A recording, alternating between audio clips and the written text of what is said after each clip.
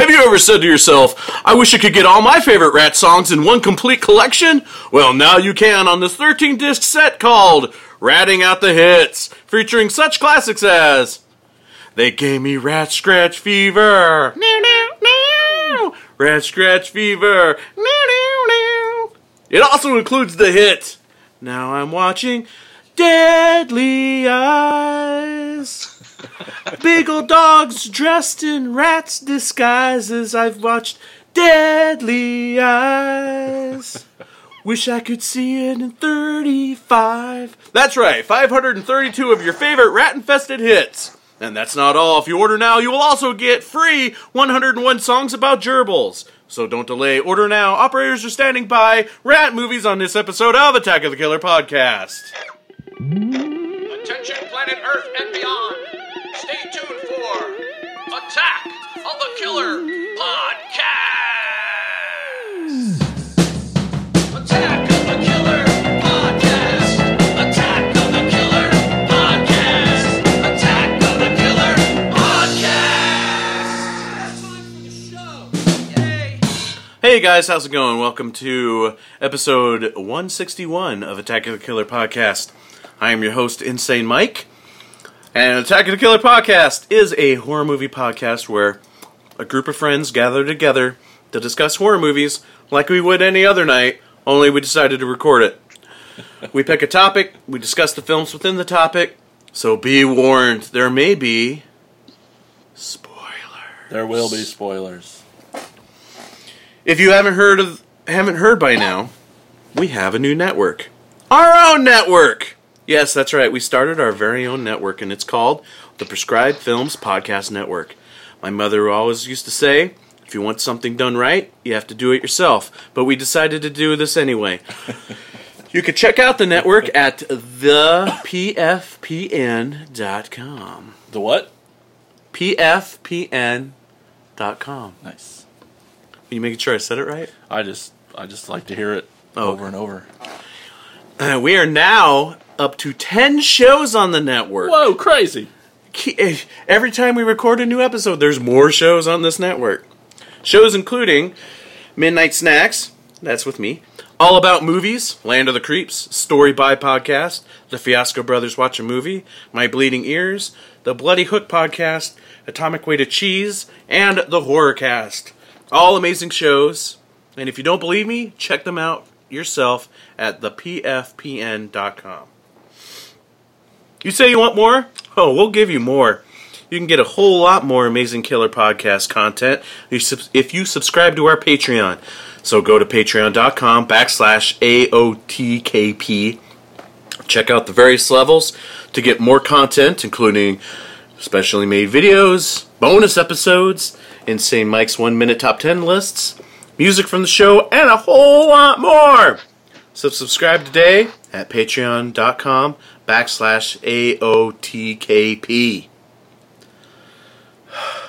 Made it. Did it. Oh. So now, it's time to introduce you to the podcast crew. He fed his pet Rhett some candles because he wanted a light snack. Tad Good, everybody. Oh. I didn't do that. I had a rat and I didn't do that. Do you really have a rat? I did when I was much younger. Rest in peace, Rebel. Rebel? Yep. Okay.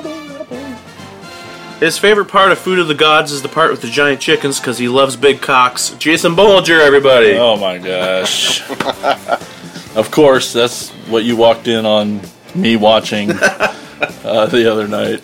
And his pants were off. No comment. Thanks for listening, everyone. He couldn't stand the sound rats make, so he covered them in oil because they squeak. Brian Clark, everybody. Hi. Oh man, why did I write so many singing parts for this episode? Hold on. Somewhere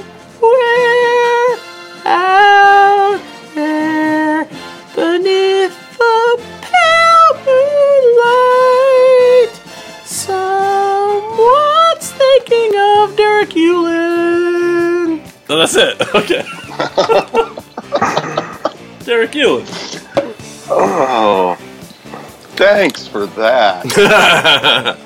Just for you, buddy. Okay, so how's everybody doing? Good. Better now that you stopped singing. Yeah, jeez. Let that be over for today. Well, how about I stop talking for a little bit? I would enjoy that, and let's turn it over to Tad.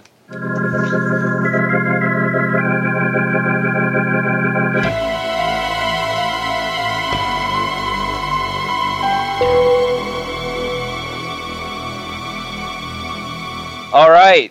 On this week, we're going to do another round of what we watched. On this segment, we just sort of go around the table and talk about something that we've watched since the last time we recorded that isn't part of the regular podcast. So I'm going to start with someone who already told me he doesn't have anything prepared. Brian, what did you watch?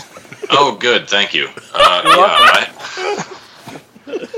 I haven't really watched anything other than podcast, movies, and the odd episode of Luke Cage over the last week because this past week and weekend has been dedicated to G-Fest.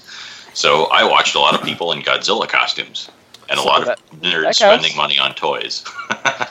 I actually presented a panel on Friday about horror and kaiju movies along with Tristan Domey, Scott Witherall, and Casey, I can't remember his last name because he didn't talk much.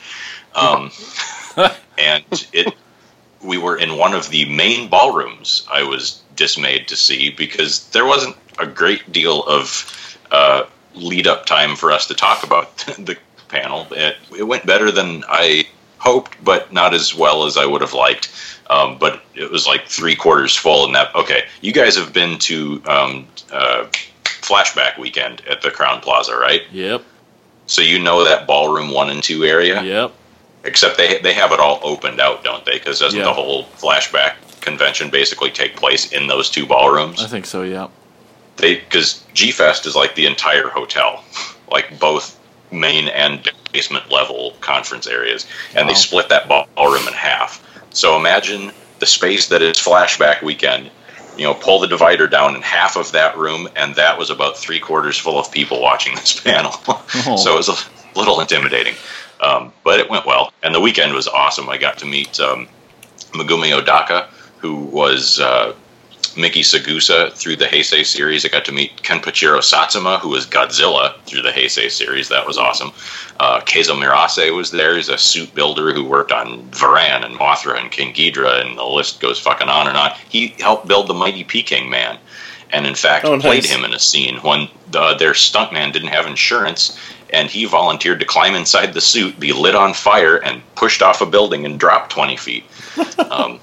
And when you see him, that's kind of because he's a tiny little dude. He's like 4 feet tall. But that was something. Yeah, it's got to hang out with the guys, a couple of the guys from Monster Party.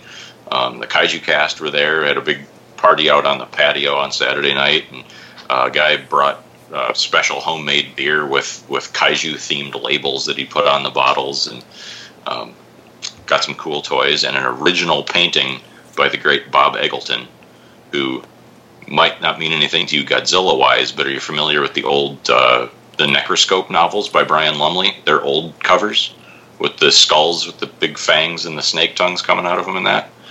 Who's the author? What author again? Brian Lumley, the Necroscope novels, like vampire novels from the 70s and 80s. Okay, it took me a minute, but I know what you're talking about. I guarantee, even if you've never read them, you have seen these books. They are fucking everywhere, and Bob Eggleton did all the covers for pretty much everything Brian Lumley ever did that was printed in the U.S. So even if you don't know his name, you've seen a Bob Eggleton piece, and he's an amazing artist. So I have an original, like, paint on canvas. It's not a print; it's the real thing. It looks awesome. Of the Godzilla from Ghidorah, the three-headed monster. So, yeah, it was a great weekend. Kids had a blast. Loved it. Awesome.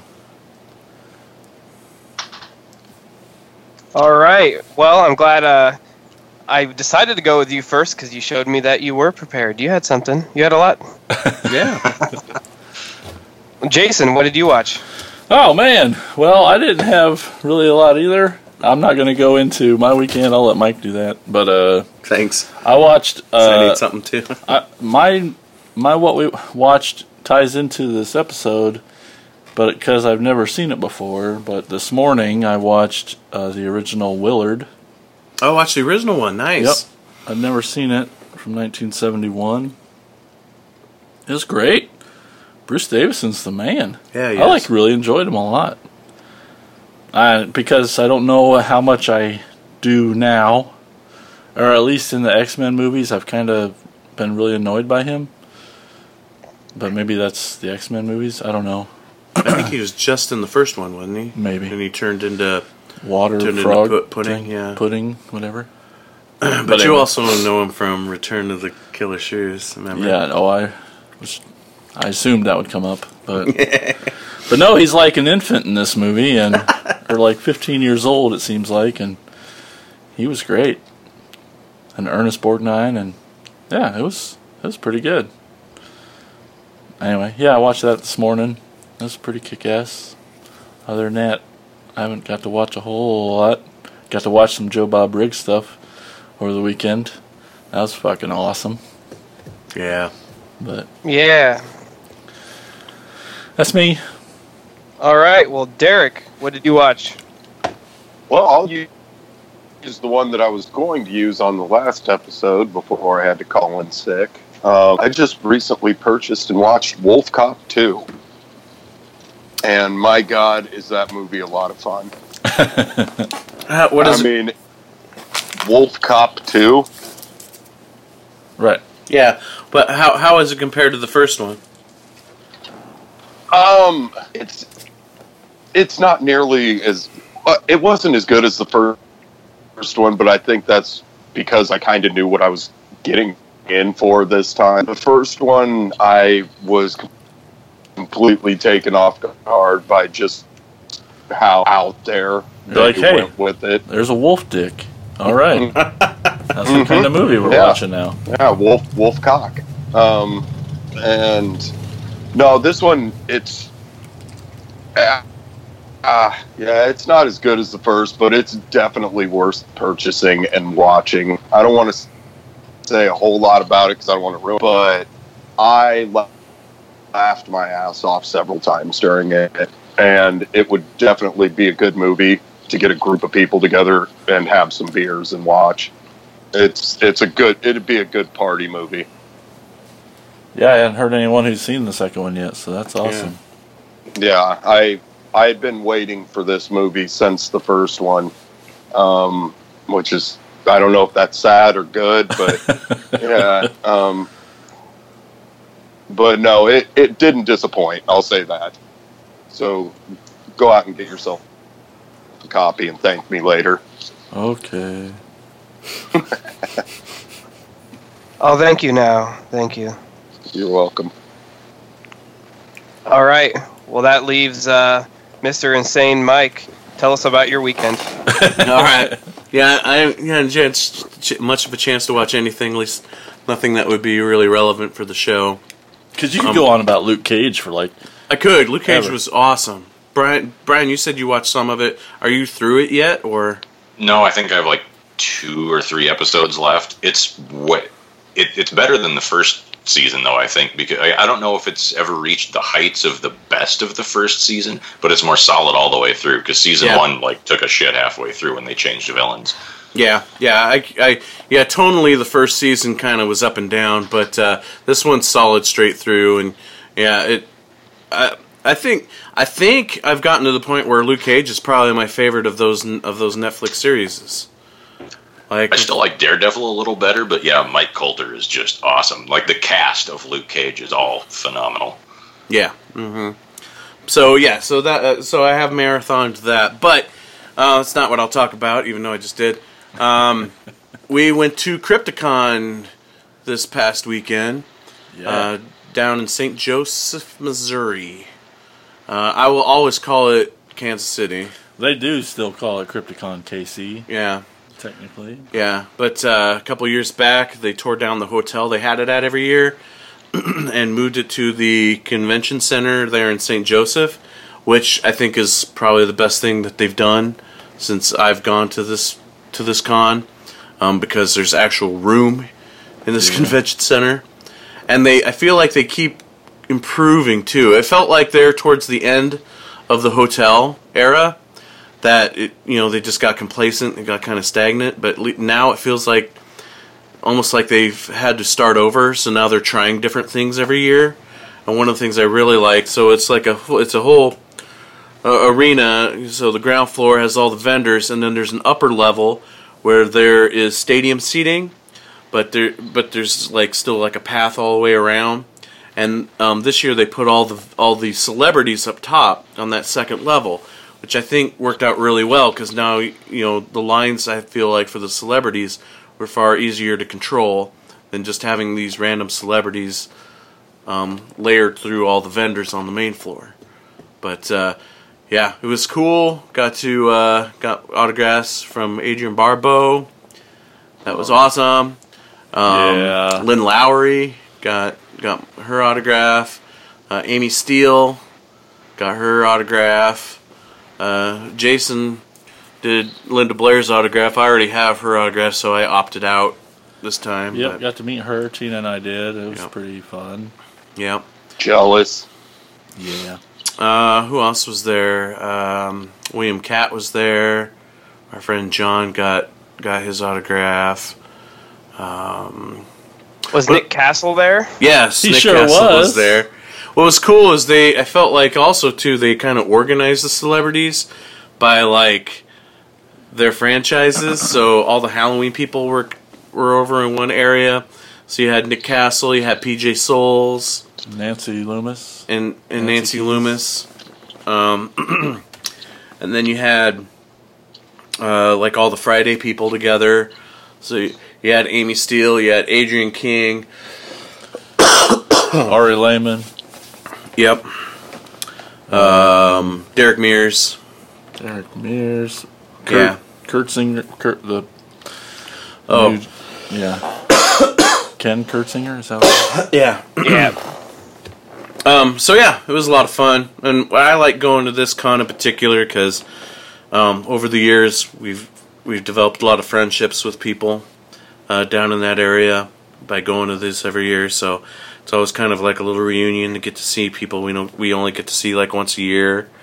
Got to do a little podcast recording with Nightmare Junkhead, which was cool. So yeah, it was pretty awesome, pretty kick ass, a lot of fun. This week's video update we recorded there. That's right. Yep. Good, so I don't have to do one. That's why I said it. Still next week. Anyway, but yes. That's all good. Yeah. That sounds like fun. Did you? You didn't get your nipples pinched though, right? No. No, too damn late it. on that. I tried. If I knew that was on the table. Now the listeners are like, well, I don't even want to know. That's a bonus episode. Yeah. So yeah, that's sounds like it was a fun weekend. Sure was. Sort of wish I could have gone, but I had a fun weekend too because we did. went and saw Marilyn Manson and Rob Zombie, the Twins of Evil Second Coming tour in St. Louis. That was a lot of fun. Cool. It's not necessarily a horror movie, but I can relate it to that in a way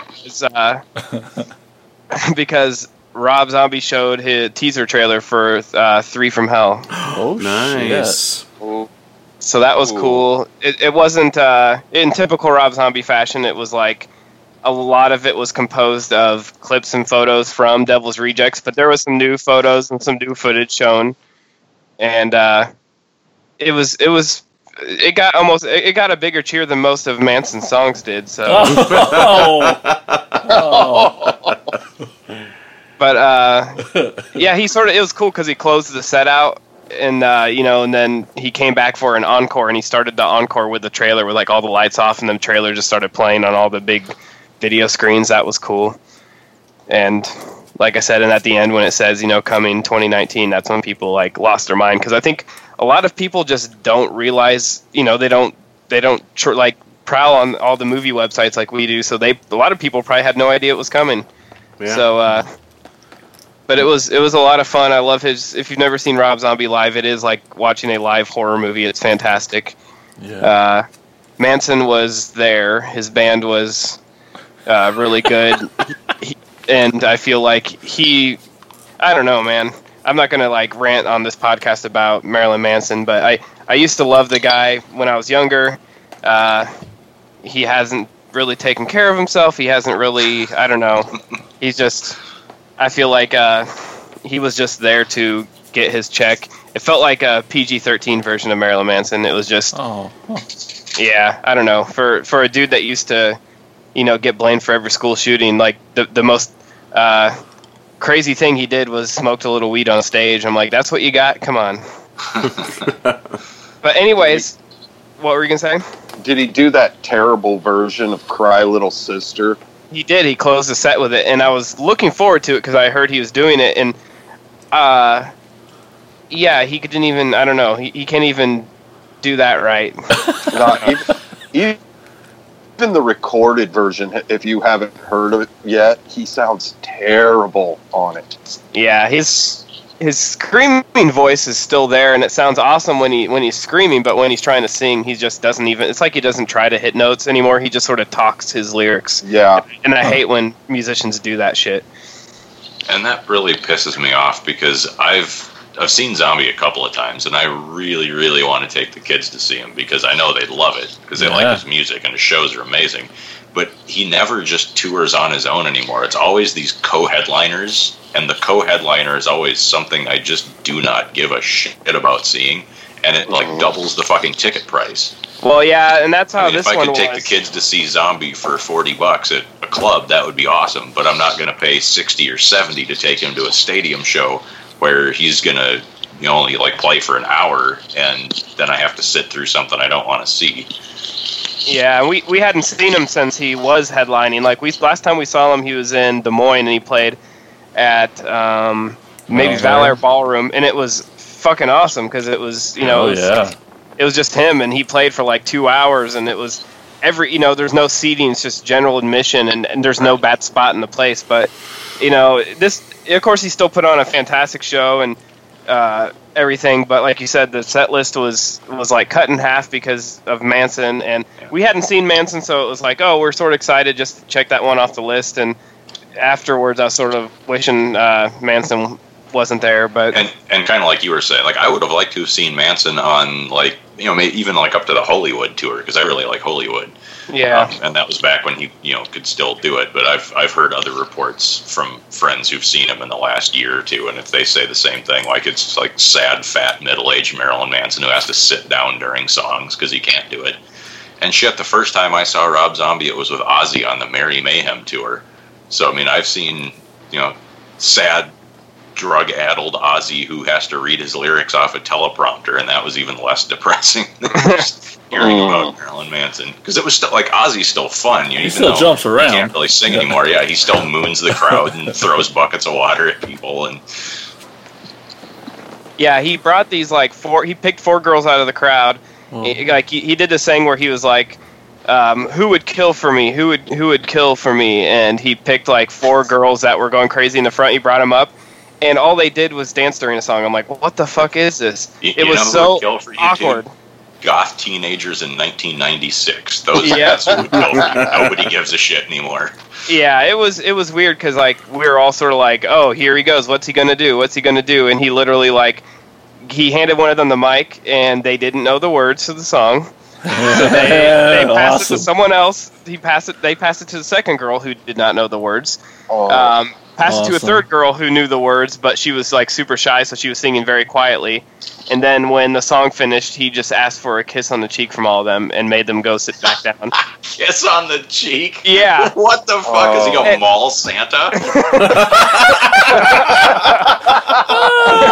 Nowadays. I think he actually said at the end of that song, when he made him sit down, he's like, and they say I don't have respect for women. I'm like, oh my God, when you stop. have to say it like that. Oh. Yeah. And that's for like calling up fans who would quote unquote kill for him, hands them the mic, and they don't even know to the songs. Yeah.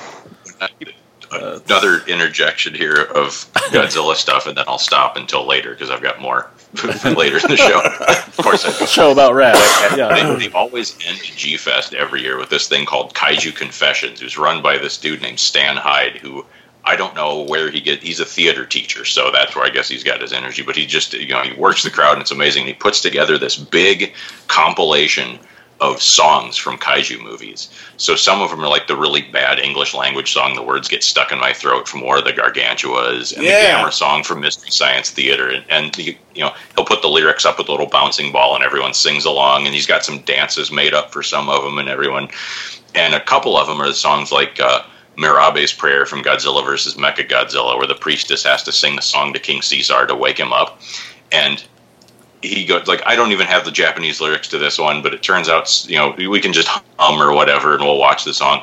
And this girl runs up and says, let me do it. Grabs the microphone from him, sings it beautifully, all in Japanese from memory. Oh, shit. So Wow. There's your dedicated fans. Somebody would kill for kaiju there. Well, cool. I think actually, I had one more quick thing. I don't know if anyone else watched it, but it feels like it was so long ago. But it was actually just like the day after we recorded the last podcast. Saw the first Purge. Did anybody else see it? Not yet. No. No, it was actually pretty good. It wasn't. I don't know. I really enjoyed it. I won't say much because you guys haven't seen it, but it's definitely worth watching. I still like the Purge Anarchy probably the most out of all of them, but this is definitely a different turn in the series. They're not doing the same thing in this movie, which is good. Just tell me this, because remember I said last time, like, I was kind of mad about the last one because I thought we were going to get like a good political satire, and then they kind of dropped the ball. Is it going to satisfy that for what I want from it? Is it strongly political enough? Yeah, I think so, because it was directed by an African American director, and it's about the pretty much about the government starting the Purge and using it to sort of take out the projects and thin out the herds of minorities. So it's very, yeah. So it sounds like, yes, this is finally the Purge that I've been waiting for. yeah. It has some cheesy stuff, but there's the lead male actor that is in the movie that sort of, I won't spoil anything, but he's really good. He's sort of a breakout. I think we'll see a lot more of him in the future. So definitely go watch it. That's what I watched. That's what we watched. Yay! Cool, yeah, awesome. Alright, so, yeah, we should probably get into some rat movies here. Brian, why don't you start us off with a particular rat film? All right, well, I'm going to talk about the only one that I liked and no one else did. Oh, don't say no one else. Oh, okay, good. Well, I- Jason said you fell asleep during it, so I was worried that Well, I it was was going to be also alone. it was also like what, 1 in the morning, something. it like was 11:30 at night. that? No, it was like 3. It was All right. 11:30 by the end of the movie. I'll give you a pass on that then. So, all right. I would like to start off with, was it 2011's? Yeah, 2011. Yes, 2011's Rat Scratch Fever. Written and directed by Jeff Leroy, who I looked up, and he has an interesting filmography, which we can talk about in a little bit. But Rat Scratch Fever is the story of a space exploration team who's gone to a new planet that's been discovered near the solar system called Planet X. And we open in the middle of catastrophe, right? The team is under attack by giant rats. They have discovered some sort of ancient temple. He kind of took a cue from Dan O'Bannon's original Alien script, I think, where the astronauts are supposed to have discovered this enormous pyramid that looks like a temple with all these weird hieroglyphs and stuff. So they discover this weird temple on this planet. Even walking inside apparently was a bad idea because they are immediately beset by giant rats. Everyone dies except for Sonia, who is able to pilot their ship back to Earth. But unfortunately, she has brought with her the leader of the giant rats, who is somehow, well, no, not somehow, I guess we see it, crawls up her vag and takes root in her head, the leader of the rats. And once she is on planet Earth, he unleashes his ratty hordes and destruction ensues. This movie is just insane. Yeah. You're not wrong there. every second of it. It plays like kind of like, I don't know if you guys have seen Manborg, the Astron 6 movie. Oh yeah, where it's like 90% green screen with a bunch of weird practical effects on like super low budget. This is kind of like that, but more almost more ambitious because it's longer. This is a feature-length movie, and I think Manborg's only like 45 minutes long or something like that.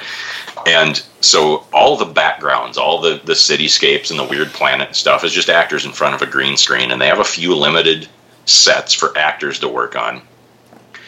And then all of the rats, and even better, the thing that really made my heart leap with joy is all the weird space vehicles and tanks and stuff are models. Yeah. There's so much great, I mean, not on the level of like Toho models. This is clearly super low budget, but everyone's just giving it their all with pure love. So we got all these crazy tanks shooting missiles and spaceships and mecha, like weird machines, army battle machines and stuff, fighting giant rats, which are either represented by real rats on miniature sets that, like with firecrackers going off to represent explosions, which or like puppet rat, like full size, puppet rats that somebody's just, whacking the actor with, and they pretend they're being attacked.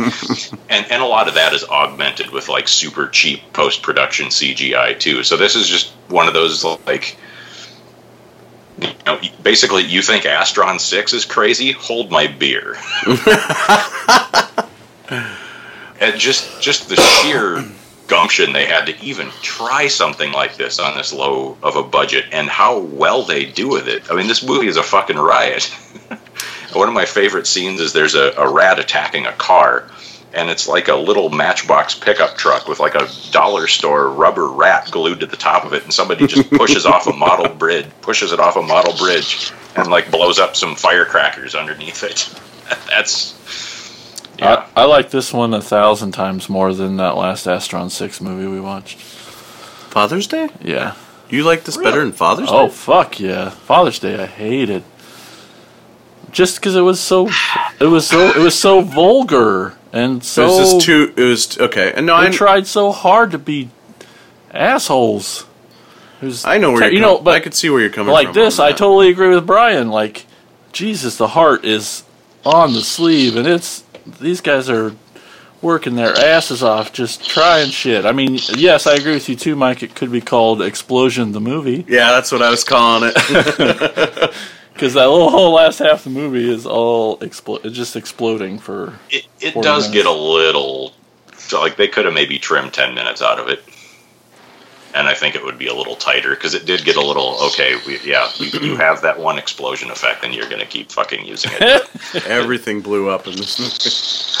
But yeah, I wanted to surprise Brian. I did like this because it was fun, and I mean, how awesome was the part where the girl's head would split in half? My favorite part. Isn't that the best? And then the rat is in the goo Riding what's remaining of the head. Fuck yeah, that was freaking awesome. And that's one of the parts that I was thinking of when I said, like, kind of augmented the practical effects, because her head splits open, the little rat puppet pops out and starts, like, piloting her around like it's driving a Gundam or something. And, but they kind of warp it a little bit, like, they kind of blur the edges so you don't see how bad the rubber looks. But still cool. Yeah. It's awesome. The whole that's my favorite thing of this whole movie. The whole concept of this, the king rat climbing inside the girl and like starting to control her from the inside, and you get to see, kind of X-ray shots at times where the rat's in her guts, like swimming around in her guts and shit like that. So ambitious. Yet she's still alive. Yeah. I love it. I love the total, like, fuck science of this concept of this whole, like, rat taking over this woman. And that's, like, I totally bought it. It's like, okay, it's a giant king rat from out... it's not really giant, I guess. The king rat is, like, smaller than his minions that are, like, the size of a pickup truck. But... if he can climb inside someone and mind control her, sure, why not keep her alive? Like, it's a space rat. He can do whatever the fuck he wants. Yep. I was so excited to watch this one because I'd never heard of it. I had no idea it even existed. And then when I suggested the episode, and I was just thinking like, we'll talk about Food of the Gods and Deadly Eyes and whatever. There's plenty of rat movies, and you posted the trailer to this movie in either the Slack thread or the Facebook group chat. And I watched it, and it was just like my jaw was on the floor. Like, I'm watching this tonight. Oh my god, I have to see this. Tad still isn't sure if you're serious. If we're serious talking about totally serious. I adored this movie. And the space program is a privatized space program too, which it's led by this multi-gajillionaire fucking James Bond villain named Dr. Steele. Yeah, who's basically the Claw from Inspector Gadget. Yeah, Dr. Claw, totally. His face is all weird and melty for, I don't know, because they wanted it to be, I guess. And he runs this private space program, and he wanted to explore this planet, presumably to mine it for resources or whatever. And so he's got all these, his base is full of all these bizarre sci-fi tanks, which they look like they had a lot of fun making the models too, because they're just kit bashes. Like, I'm sure they just went out to the hobby store and bought like 16 model vehicles and just started gluing parts from all of them back and forth together. So there's like a little dune buggy, and there's a big armored thing with like 6 wheels and some cannons on top. And yeah, this movie was super fun. And the writer-director, Jeff Leroy, he's got 20 directing credits, and they're almost all like direct-to-video, softcore, skin flick horror movies. So some of the titles are Eyes of the Werewolf, Werewolf in a Women's Prison. He's got a Dracula in a women's prison, Dracula's Sorority Sisters, which is completed but not released yet. And I think a lot of these are on Prime. So I'm definitely he's made a couple of movies for Ron Jeremy, like crime drama movies and stuff. So if they're all like this, and I have a feeling they're not, like this seems like this had to be a labor of love. Like, it must have taken so much time and effort to complete that I can't imagine every one of his movies is like this, just because how could you? Like, how could you keep that pace up, that energy, You watch it, it looks so ambitious. I don't know. I wonder if some of his films are in the same vein, because I'm looking at the description for Giantess Attack. 2 unemployable actresses become real superheroes thanks to twin space fairies. You should check it out. It says like giant monster movies with old school toy tanks and miniature models. Yep, I'm gonna watch the shit out of this because I see it is on Prime according to Amazon. So yep, I'll be watching this one. We'll soon. start his new Jeff Leroy segment starting next week, and I say, just don't make it a podcast episode, please. Just for you, Tad. Well, like when your birthday rolls around, we'll do the Jeff Leroy episode. Just for I'll make sure to skip that one. So with that said, Tad, what's your review of Rat Scratch Fever? I don't know. I don't know. Man. I don't want to just shit on it because, like you guys said, it's ambitious, and I can appreciate the effort that went into it. But it's just not. I don't know. It reminds me of. I wouldn't even say like a sci-fi original. It's just something that I was tolerating while it was on. It was like, I don't know. It feels like it's probably. Is it the newest one on our list as far as time goes? It feels like. Yeah. Mm-hmm. I feel like. Even in the other movies, when you put a rat costume on a dog, it looks better. I don't know, man. Like, there were scenes when they were like towards the end when they were like coming through the wall and pulling people in, and they had glowing red eyes, and like when the rats' heads would move, like the eyes wouldn't keep up with the head. Yeah. It was like that's what I said. It's all like shitty post production, like done on somebody's laptop. Just think about this. You've seen the movie Monsters, right? Yeah. Gareth Edwards did all of the computer effects for the aliens in that movie by himself on a MacBook. Mm-hmm. And he made So it that- look like that. And So this person must have Windows 95, yes, and they did all the effects in MS Paint because this is. Yes. yeah. When you said sci-fi original, I was thinking, no, this makes the Asylum look like fucking Lucasfilm. Yeah. Yeah. Yeah. I loved the main lead guy because he was so not a main lead guy. Oh, yeah, he was awesome. Wasn't he awesome though? Even though he wasn't. Because he wasn't. Right. Yeah. Just And not the motherfucker lived through the whole goddamn movie. just like how he's trying to be all tough and shit. Right, and he's not. No. No. But, So but I- he broke all those bottles. That's true. As soon as I saw him sitting there on the counter, I'm like, those bottles aren't lasting. Yeah, you did say that too. You literally said that. The bottles are coming down. But they gave it that super low, no budget quality. Like a lot. These are mostly friends Yeah. acting, not actors, but friends. Yeah. I mean, I know you give me shit all the time, I do. Jason, about like how I can dismiss, like some big beautiful Hollywood movie, but like this is the shit I latch on to. Uh-huh. I don't have a good answer for you, but I love this no budget again. But if it's done with heart and with the drive to try to do something unique and cool, because there was another filmmaker that I bitched about on yesterday, right after a certain Q&A, that I don't feel that is the case. I think bitching about him made me like this movie more. Yeah. Yeah. This should probably be a new sub genre called Against a Green Screen, where it's a whole movie that's shot again. Because you brought up Manborg, and I forgot about that one. And of course, there's Sky Captain in the World of Tomorrow, which is like the big budget one. Yeah. There's two opposite ends of the spectrum of movies that are shot completely against the green screen. There's Sky Captain, and then on the very low end, there's The Incredible Bulk. Have you ever seen that one? No. Oh, it's bad. It's painful to watch. It's not even fun. And he thinks this one's fun. This is fun.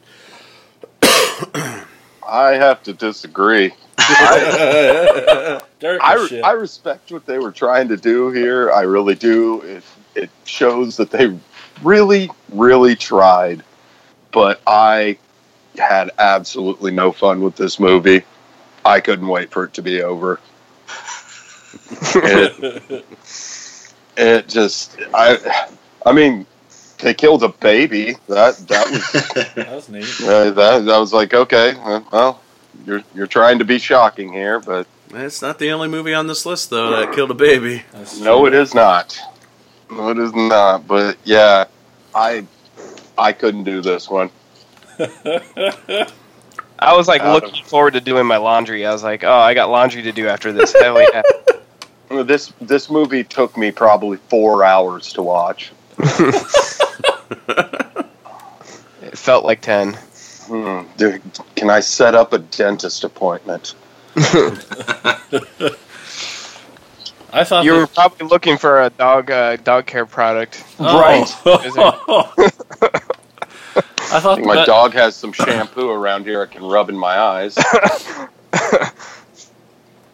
I thought the best thing this movie had going for it was the editing, because it was fast. Yeah. You never had to sit and linger on how. Because if you had another second, you'd be like, oh yeah, that is shitty. You had another second to look around, you'd be like, but that's why I thought that the editing was tight as fuck and fast, and that only helped it, I thought. Well, and how big were the bigger rats supposed to be? Which Because- shot, yeah. Yeah. At some points, they were like the size of a St. Bernard, and then when she got back on the ship, they were like half the size of the ship when she was trying to take off. So, I don't It's know. hard to keep scale right when you're editing your movie in MS Paint, all right? Yeah. I guess. Maybe I'm being a little too But hard on they this built movie. sets. There's sets, inside those vehicles and the spaceship, and I appreciated going back and forth between the models and the sets, and even if those sets had terrible actors in them, but it was still. And I one thing I really didn't understand when they were driving the model trucks around. Why did they feel the need to try and Photoshop a person into the driver's side window? Because they could. The effect was terrible. You know what that made me think of? Have you guys ever seen, well, I'm guessing Mike has, but have the rest of you ever seen the movie Reptilicus? No. No, I don't think so. Well, it's a Danish kaiju movie. It was the first movie in the reborn, rebooted, whatever they want to call it, Mystery Science Theater that came out last year. There's a scene where the monster eats a farmer. It pushes its head through the roof of his house and eats him. And the monster is this goofy little marionette. And the way they made it eat a farmer, rather than put a little doll in its mouth, is they took photos of the actor and then 2D cut them out and animated them like they do with South Park. And made it look like he was swallowing this little paper dude. Oh, wow. Cool. Sorry, I'm scrolling through all of Jeff Leroy's movies right now. You are praising the fact that they actually had a couple of sets. A lot of the stuff that was shot on sets was actually shot in a porn studio. Big surprise. I'd rather watch the porn. Well, and like I said, he's made some movies with Ron Jeremy, so I'm getting a lot of his movies are kind of softcore skin flicks, which that's, there was a lot of gore in this movie, and they obviously weren't, trying to keep it PG for anybody, so I'm kind of surprised that it wasn't more exploitative in that regard. You'd think there would have been more nudity, but I'm not complaining. I still love the movie. I just thought that was kind of a strange omission.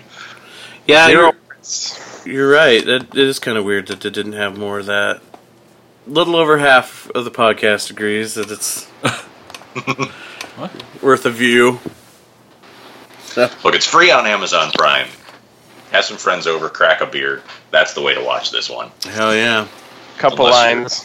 Yeah. So, Tad, what's the next one we should talk about? Let's do. I like the rest of them, so I'm gonna go with.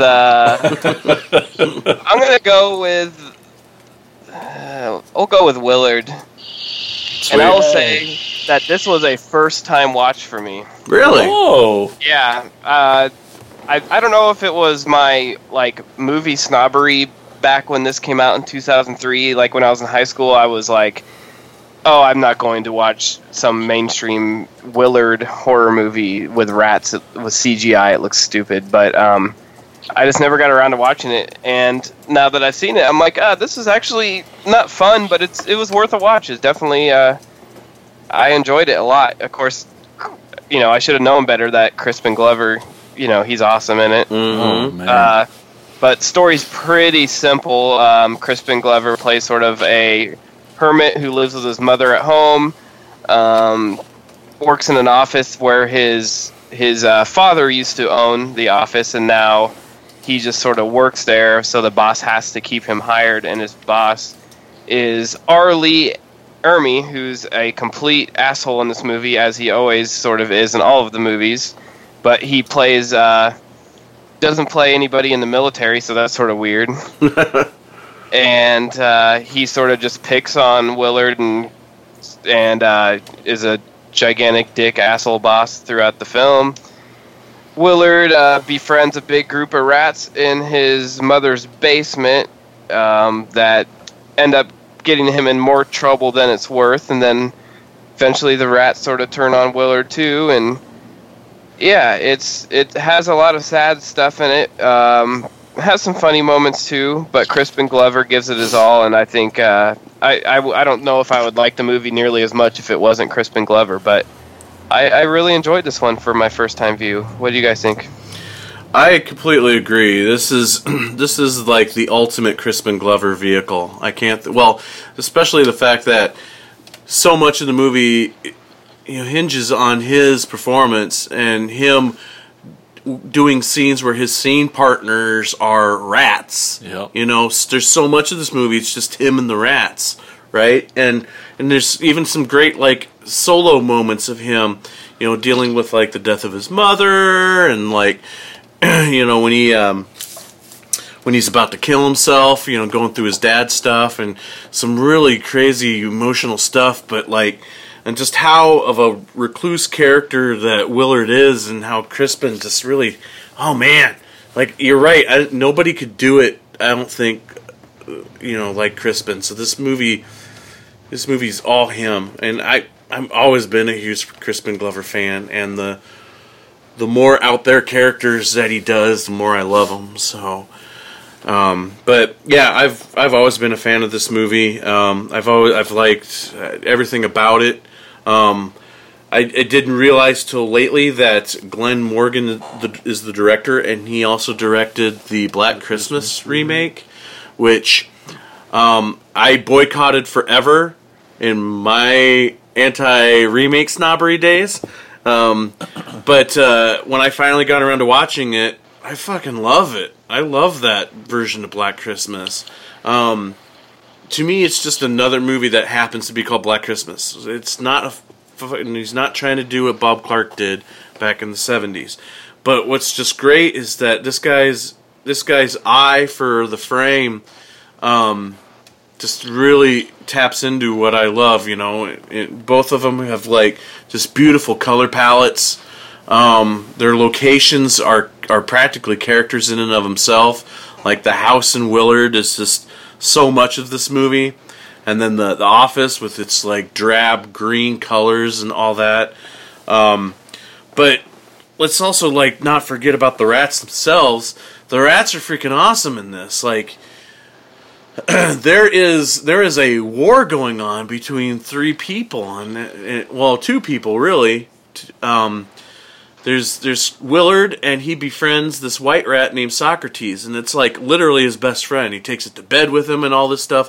And there's this ginormous black rat called Ben that you know, there's just shots of Ben where you're just like, oh, this rat's fucking jealous right now, or this rat's scamming something. It's just a close-up shot of a rat, you know, but, like, the way they shot it, the rat they used, you know, the way they told the story, I really got involved into the rat's story, and how, you know, there's this rivalry between Socrates and Ben, where Socrates is he just loves Willard, and, you know, and Willard is his best friend too, and, like, just how Ben just wants total dominance, because Socrates is the leader of the rats. You know, Socrates is the one who basically tells the rats what to do, and Ben is jealous of, and he wants that power. You know, he wants to be able to sleep in bed with Willard, and he wants to be the one that crawls inside the bag and goes out on the mission. And it's just, yeah, I could go on, but I should probably let somebody else talk. You did. So, Jason? You took all my notes. Seriously, you said everything that I wrote down. I agree with Mike. But yeah, I loved the color of the movie. It's so brown, and I thought the cinematography was fucking amazing. Yeah. There's some shots in there that are fucking masterful. Yep. Arlie's the best bad guy. Crispin's the perfect crazy weirdo. The mom is super gross, especially Super gross. her death. I love the shot where, at the end, where he's coming up the elevator and all the rats kind of peel down around him. That's super fucking cool. Mm-hmm. Yeah, I love that shot. That's like one of those. Yeah. They didn't use a ton of CG. They mostly used real rats. They only did the CG when they kind of had to, because you just couldn't do that practically. But it looked awesome. Yeah. And then I wrote, Agreed. why no sequel? Because it kind of bombed, didn't it? I haven't studied the box office my whole life. Well, I just heard. don't remember. I just heard, like, Glenn Morgan just being. He hasn't directed a lot of films, and That's a damn shame. We need to get him to do some more good remakes. Yeah. because he seems to have a talent for that. Oh yeah, I lost money. Because I love the Black Christmas remake too. Oh, sweet! Oh, thank God. I was worried I was going to have my head on a chopping block for... No, I think it's a lot of fun too. I really do. No, I'm a big fan of the Black Christmas remake as well. I actually don't care for the original. So What? Okay. Well, now your head's on the Yeah, chopping you're- block. Oh, the original Black Christmas is one of my favorite movies. Again, it's that Bob Clark 70s era that I love so much, but whatever. and I haven't seen it in a while. I do want to give it another chance. I have a feeling I might be more, because I saw it many years ago, and I maybe just wasn't in the mood for that type of movie when I watched it. So I want to see it again. But I love the remake because of the bizarre exploitative, or not exploitative, but exploitation sense of humor that it has. Yep. And this doesn't have that. This is a very serious movie, but it's a fantastic movie. I mean, and I've never seen the original Willard, so again, I had no reason to get all butthurt that they remade it. And I saw it when it first came out on video, and I thought, yeah, it was okay. So when I watched it again for the show, I was surprised at how much I liked it. Because it's really good. really good. I mean, Crispin Glover's fucking awesome. It's echoing all the stuff you guys said. Crispin's great. Arlie's great. Ben, here comes Captain Science, is actually played by a giant Gambian pouched rat. So he's not a regular rat. He's something special. That's why he's so damn big. They can get up to 2 feet long and weigh over 6 pounds. So that is a rat that could really kick a cat's ass. But they're fairly docile creatures, so they're not like big, scary, sewer rat monsters. They're just big. Oh, and that's an interesting thing too about the way they handle the rats in this movie. The rat play is what really makes this movie. Oh yeah, when he's training the rats and that whole montage was really cool. But beyond that, there's like moments where like they just seem kind of cute and lovable, and then other times they're just like evil and gross. So, well, Jason, how would you compare the two then? Well, Since you just recently watched the original. Yeah. Story is very similar. It's basically the same thing. Beat by beat. It's been forever since I've seen it because I don't remember a damn thing. But is that power play between the? Yeah, it's in there. He's called Ben and Socrates, and it's a white rat and another rat. It's not as big or anything, but the rat play, it's. There's shots on the rat. He's trying to think what he's thinking, but it's nothing like it is in the remake. Like the shots and the music, and the way it is in the story. Like I don't know. It develops something just showing these rats in the remake. You don't need words, and you're like, you totally know what the fuck's going on. You're just like, oh fuck. Yeah. And so that stuff wasn't nearly as strong in the first one. And it's kind of funny in the original. It's obvious that there are people off screen throwing rats on people because the way they're flying in onto people. But so it's actually super similar. And before this remake. Yeah, it was probably an awesome fucking movie, but I think the remake blows it out of the water. I mean, it's totally solid, but the remake has everything going for it. It's all Crispin. Yeah. Apparently, he found Arlie Ermey's angry drill sergeant yelling at everyone thing to be really, really funny. So during those, they would often have to stop shooting while he controlled his giggles. Or he'd be off going on while they were doing their scenes together. He'd be just in fits of laughter while Arlie was screaming at him. I love that all the pictures in Willard's house of his father. It's Bruce Davison. Bruce Davison, yeah, the original Willard, yeah. That's super cool for them to do. Uh-huh. Looking at the box office, the budget was $22 million. Opening weekend was $4 million. Well, see, and cumulative worldwide is 8.5. So that's what I heard. I don't know. I can't remember if Glenn has said he's been kind of ostracized as a director, or he's just frustrated and doesn't want to direct anymore because two of his most biggest films that he's done as a director were box office failures. And we're sitting here praising both of them. Well, yeah, so studio-wise, he probably went to director jail, but it takes, the people and the time to get him out if he wants, I think. But, yeah, you don't get to make more movies after bombing like that, sadly. Yeah. So, Derek, what are your thoughts?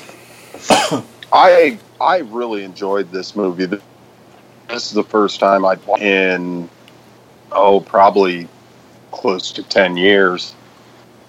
And, pretty much just echoing everything you guys said. I love the use of practical over CGI. But then that scene where they had to use CGI of the rats pouring out of the elevator, I absolutely love that. That scene, I remembered it from watching, and it's still held up. Crispin Glover, always great. He plays a creepy weirdo almost too well. I think he kind of is a creepy weirdo. So probably helps. Oh my gosh! I get the feeling he's just playing a version of himself in these movies. Mm-hmm. That fucking scene where he's kind of getting fired, he loses his fucking mind on Arlie, but then just at the end he's like, and he just kind of comes back down. He's like, okay, I'm like, holy shit! Such a great So scene. bipolar. Such a great Crispin moment, man. Yeah. No, really, really do enjoy this movie. And I watched it kind of during my remake snobbery as well, and kind of had to eat crow because of it. It made me feel like a dick. But yeah. And you kind of brought it up, Jason, but the score to this movie, It's fantastic. loved it. Not just because Crispin does a song. Well, yeah. Did you guys all stay for the credits there, where Crispin does his version of Michael Jackson's Ben? Yeah. No. Oh, it's awesome. It's actually pretty good. It's Unlike really- Crispin's other music. Which I Now- know you love, but it's not good. It's all good. And they're on the DVD.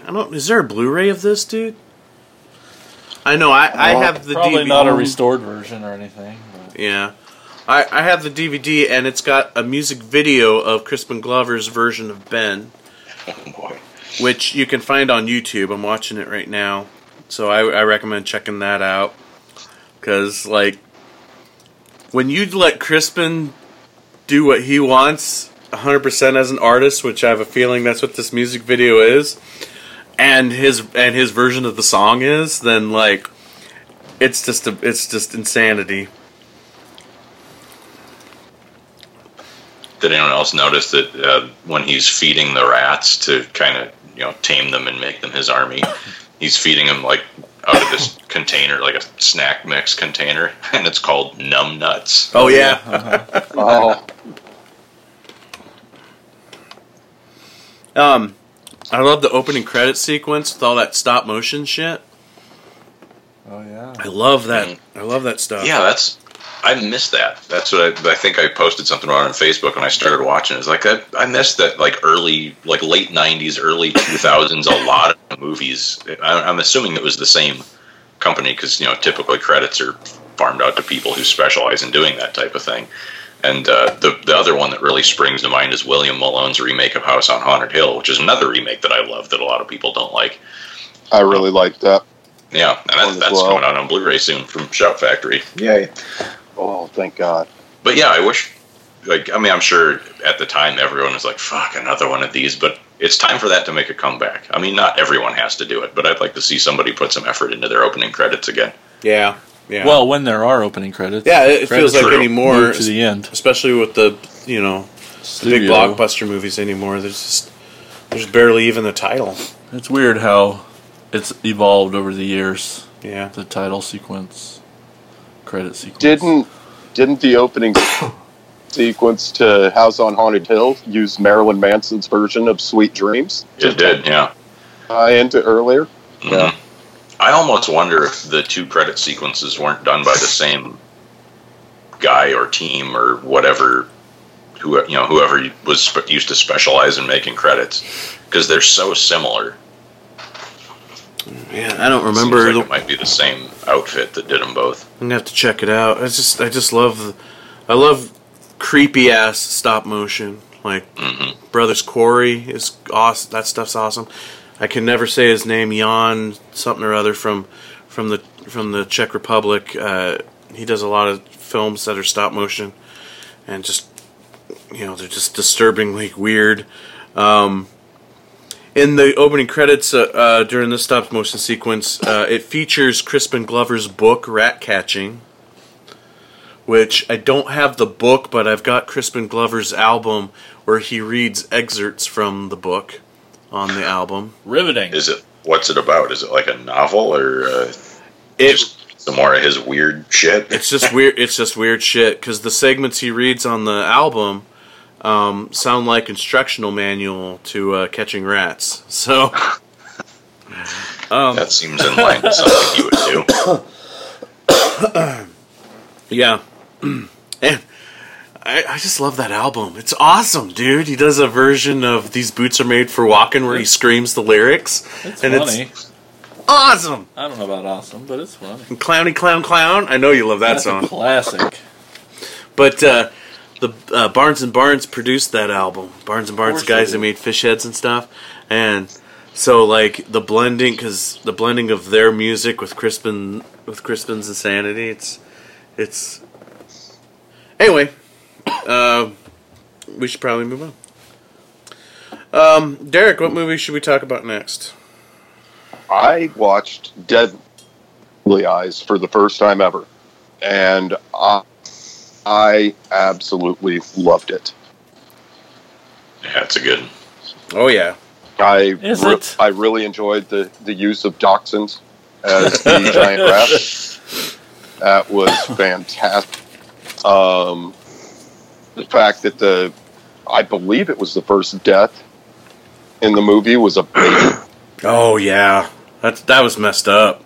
I could not. The first death of the movie was a baby. I mean, it's like, wow, they're going hard here. Here's the thing, so it's the baby, and obviously the girl gets it, but I don't know the relationship. Was she just a babysitter? Was that like her baby sister? I was confused on the relationship of all those kids that were at that party. Baby sister. Baby sister? I think I think that was the older sister, baby, because she says something about I got to make sure that the house doesn't get destroyed before our parents get home.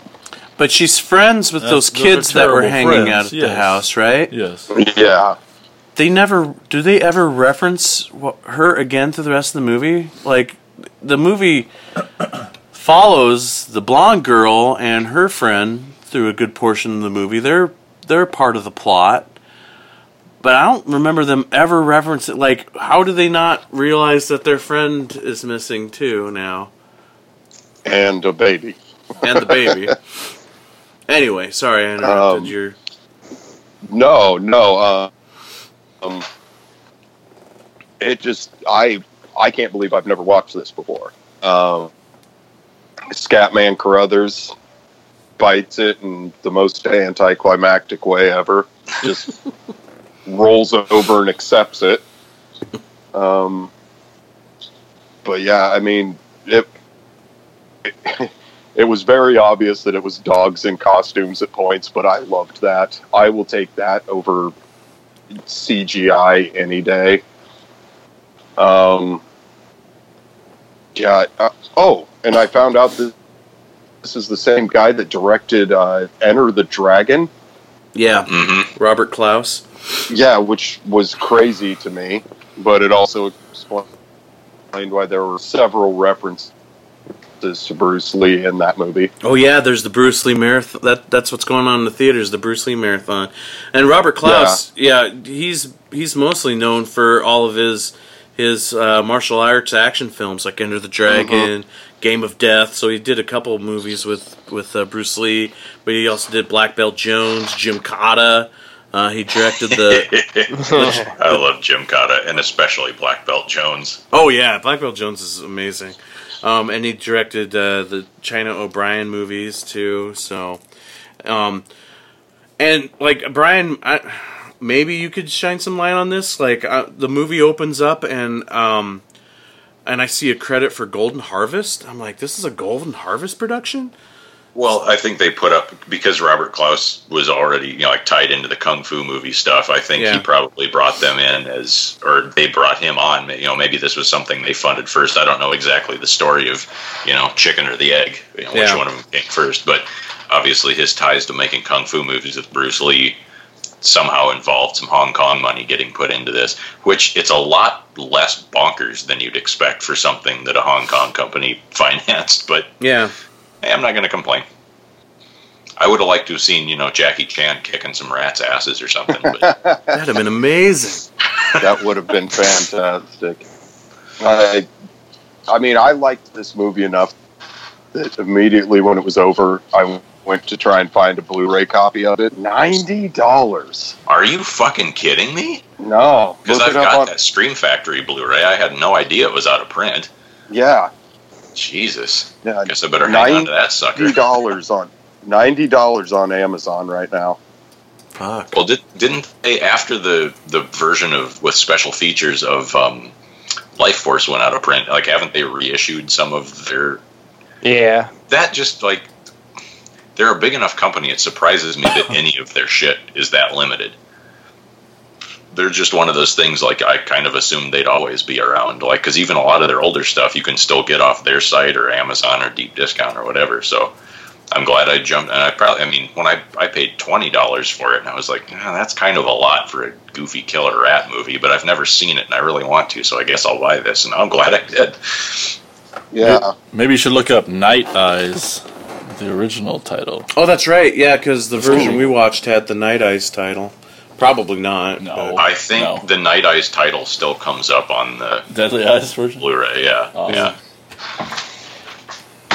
Now, sadly, one of the puppies died of heat stroke and suffocation in the rat suit on the set. The dogs were not ill-treated. They were treated very well. It's just dogs overheat easily, and when you wrap them in a costume and put them, 40 of them together in a room with stage lights on, it's going to be hard to keep them all healthy. So that's kind of a sad story from the production, but it's great. Some of the attack scenes, they linger a little too long, and you can tell how happy the rats are to be eating people because their tails are wagging.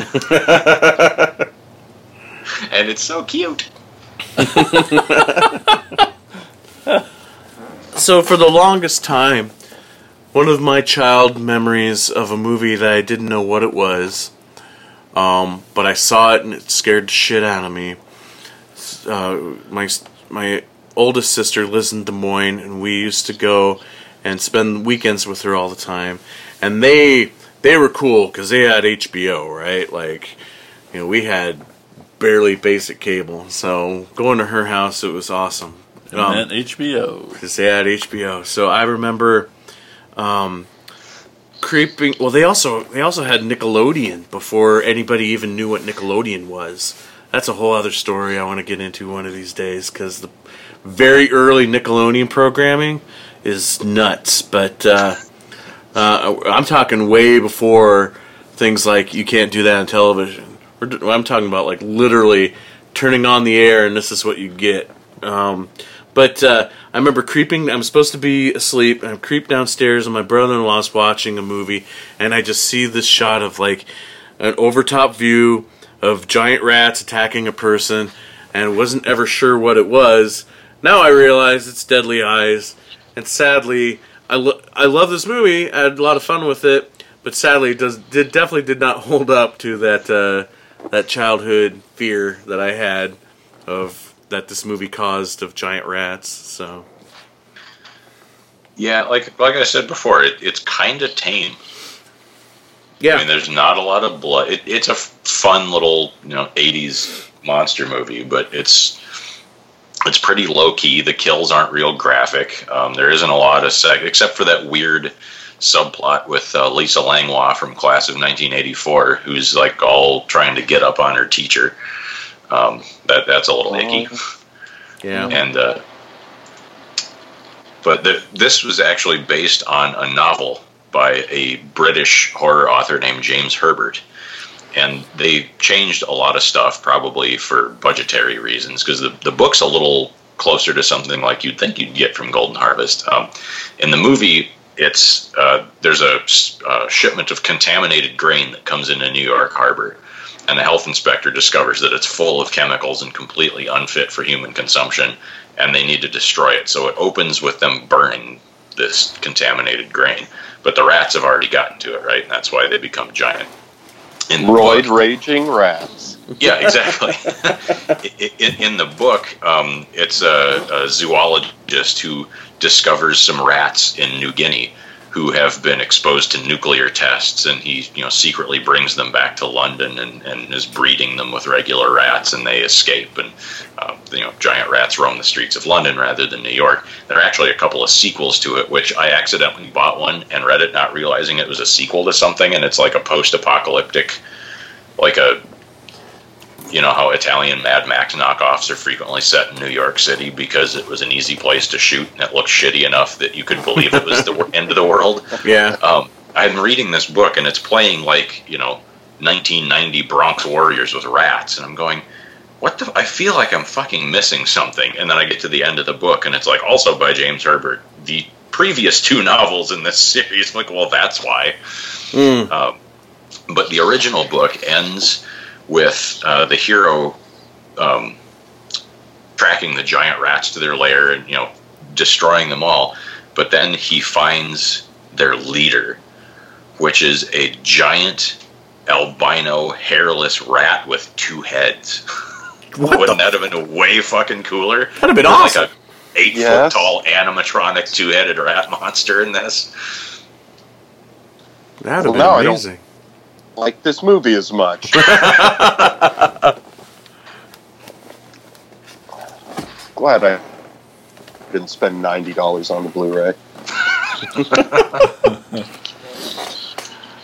Tad, what are your thoughts? I enjoyed this one. It was I probably shouldn't have read anything about it ahead of time, because I did.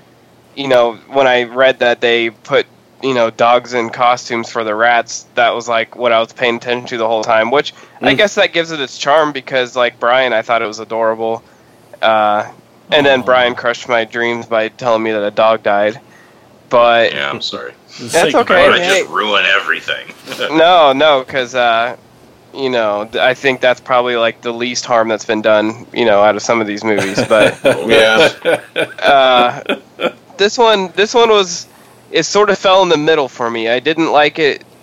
I didn't dislike it as much as Rat Scratch Fever nearly. I mean, actually, I didn't dislike it at all. I prefer the other two films. I liked Willard and The Food of the Gods a little bit better, but it was good. It sort of had that grimy New York charm to it, and I don't know. It didn't stand out as much to me as the others, but the whole time I was watching it, Nikki was watching with me, and she was like, when I pointed out that the rats were dogs in costumes, she did like the whole time we're watching. She's like, "Oh, look at them."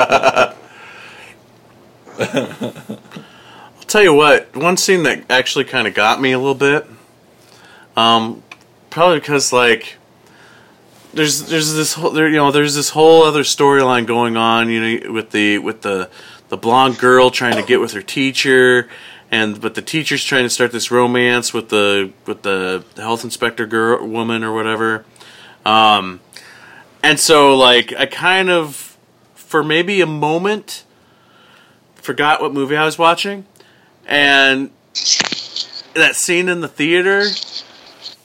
And I'm like, oh, she's gonna get with the blonde guy after all, because she can't have the teacher. And then he reaches to set the popcorn down, and that fucking rat grabs him. And I'm like, oh shit, yeah, I forgot, killer rats. Like I thought that attack scene in the theater was pretty badass. I thought that was pretty cool.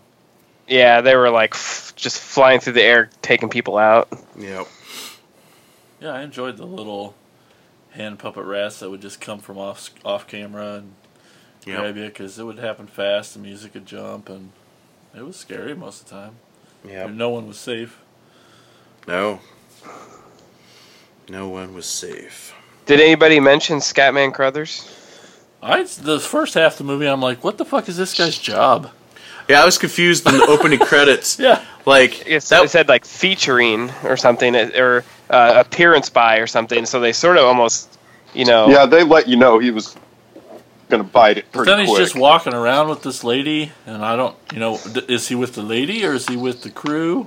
well, when he the with movie when the movie starts and you have the opening credit sequence, and after she tells them that they got to burn all this corn, and they're burning it. Well, and Scatman Crothers is standing there next to him.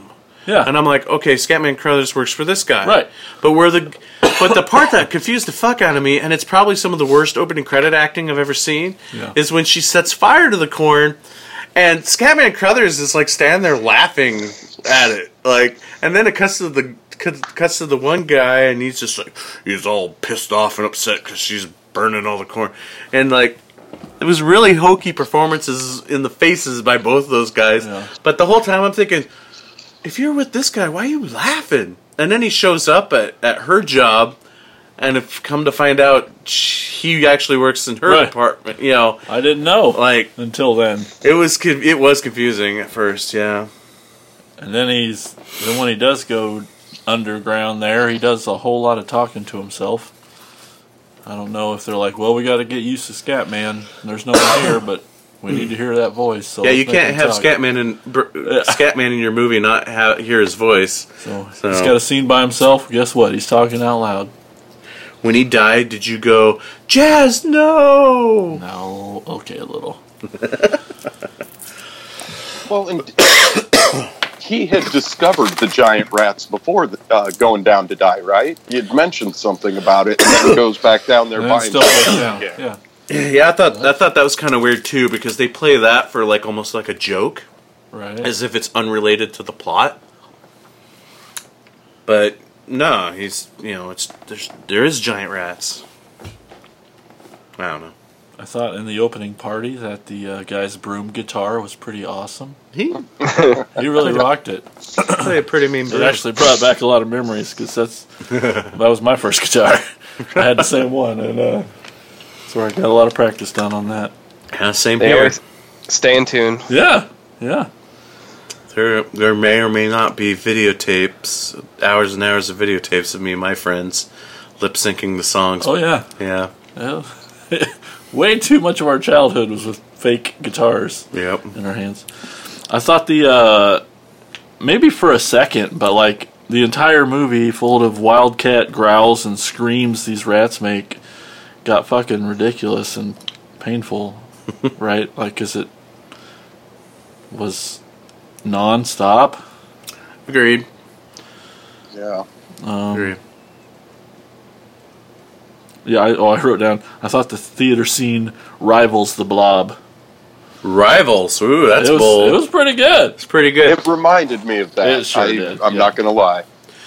To me, there's 3 moments that I thought were really effective in this movie. You know, we can sit here and talk about how cute the rat dogs were, or like, how some of the effects kind of look shitty, and comparatively to some other rat movies we've watched or some other rat puppets we've seen, they're not the handheld rat puppets are not the best.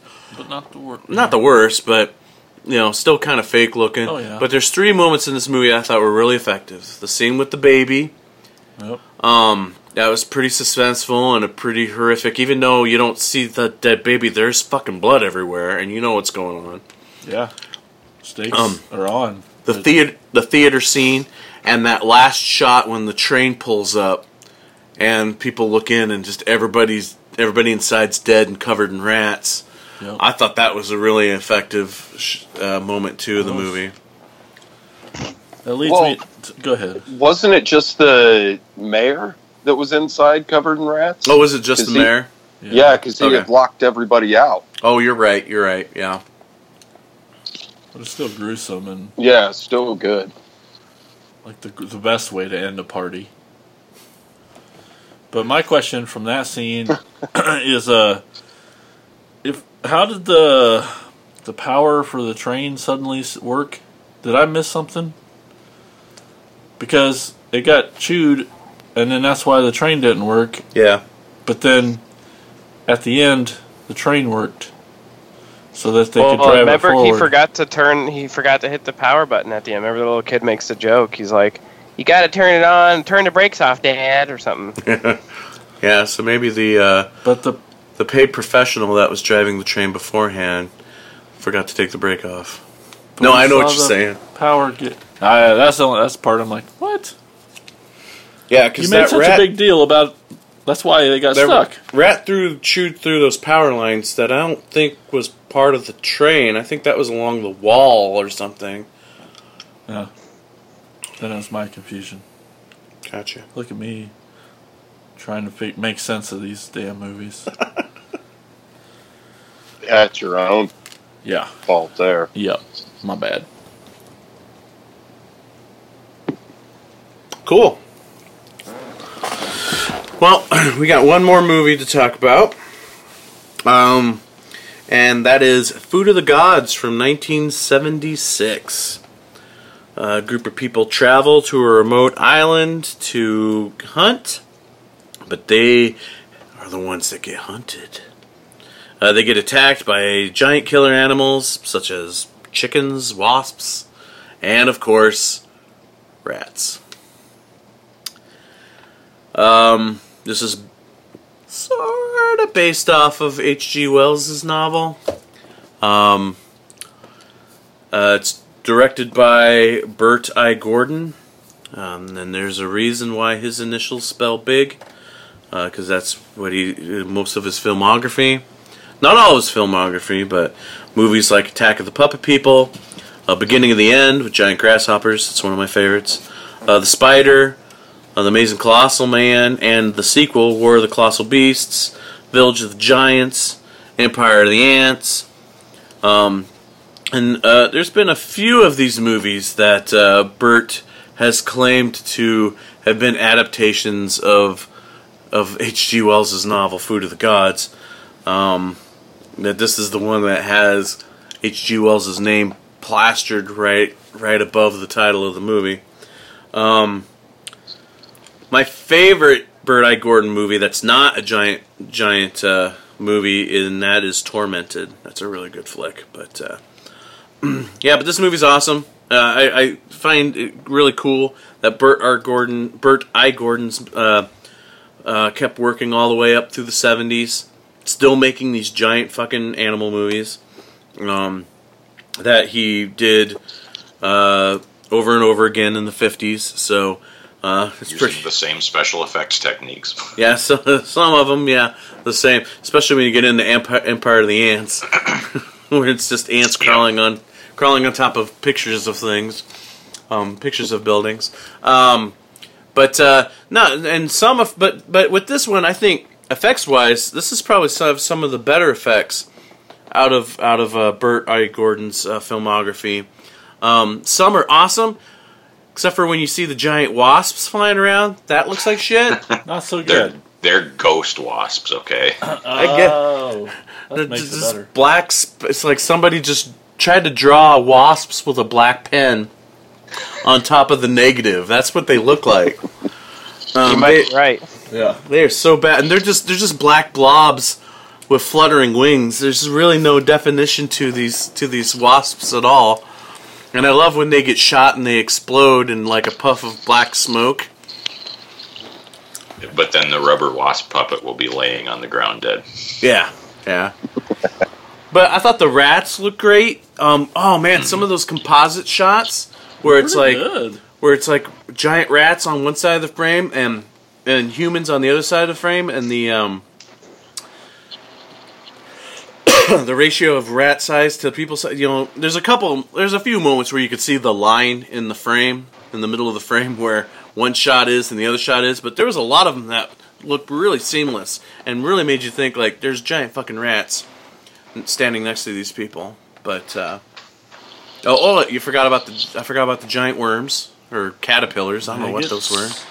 Maggots? I don't know. Were they I maggots? thought they were maggots, but that's just me. Yeah, I think they're maggots. Okay. That would make sense because they talk about how the food of the gods. Basically, it's this earth jizz that comes up from the ground. Earth jizz? That the It's the stuff. Yeah, it's totally the stuff. It's the same universe. So like this marshmallow fluff comes up from the ground. The animals eat it, but it only affects the children animals, I guess, the young animals, the baby animals, whatever. So it makes sense that those are maggots, not worms. Yeah. But yeah, I've always loved this movie. I've always had a blast with this movie. I'm so glad I finally made everyone else watch it. I think this was even an Insane's pick a long time ago on the show. So it's pretty cool that we finally get to talk about it in an open group now. But I've always had a lot of fun with this movie. Yeah, I don't know where to go with it, so somebody else say something. It was my favorite of the group. I felt it had just the right amount of camp for me, where the ridiculous giant chicken at the beginning, just all that stuff is just like, it made it so much fun. And once again, I watched this one while Nikki was in the room, and towards the end where they're shooting the rats, I felt like I was like trying to lie to like a child, because I'm like, oh no, they're fine. Nothing's happening to them. And she's like, no, that one's hurt. Look at his face. Go back and look at that one. It's face. Look at it's sad. And then like every single one that was getting hit, she's like, no, it's sad. That one's sad. And I'm like, can we do a commentary with you? Do you want to be on the podcast and yell at everyone, yell at Mike for making us watch this one? But and the whole time I'm like, they're just hitting him with like paintballs. It's fine. And she's like, but at the end, I'm like, and those ones floating in the water didn't really drown. But just something like the scenes where they have like a toy Jeep with the rats crawling on top of it, and they have the sounds coming from them. It's so funny, but so cool. I don't know, something about it. Like, for some reason, I find this so charming, and then like Rat Scratch Fever, I find irritating. Even though they're both trying to do the same thing, just maybe the approach of this one felt so much more organic to me. But I had a blast with this one. It was my favorite on the list, and just, it's ridiculous. And the electric fence, everything, like, it was just a blast to watch. This one would be a fun one to watch with a group of people, I think. Yeah. Oh, for sure. Yes. No, this is one that I've been looking to watch since I was like 16, 17 years old, when I bought a Maxim that had like the 50 greatest B movies of all time. And I was working at Movies America in Fairfield at the time, and was renting all of them that I could, and that was one that we didn't have there. And yeah, this was my first time actually getting to watch that and cross it off the list, and I really enjoyed it after almost 20 years of waiting.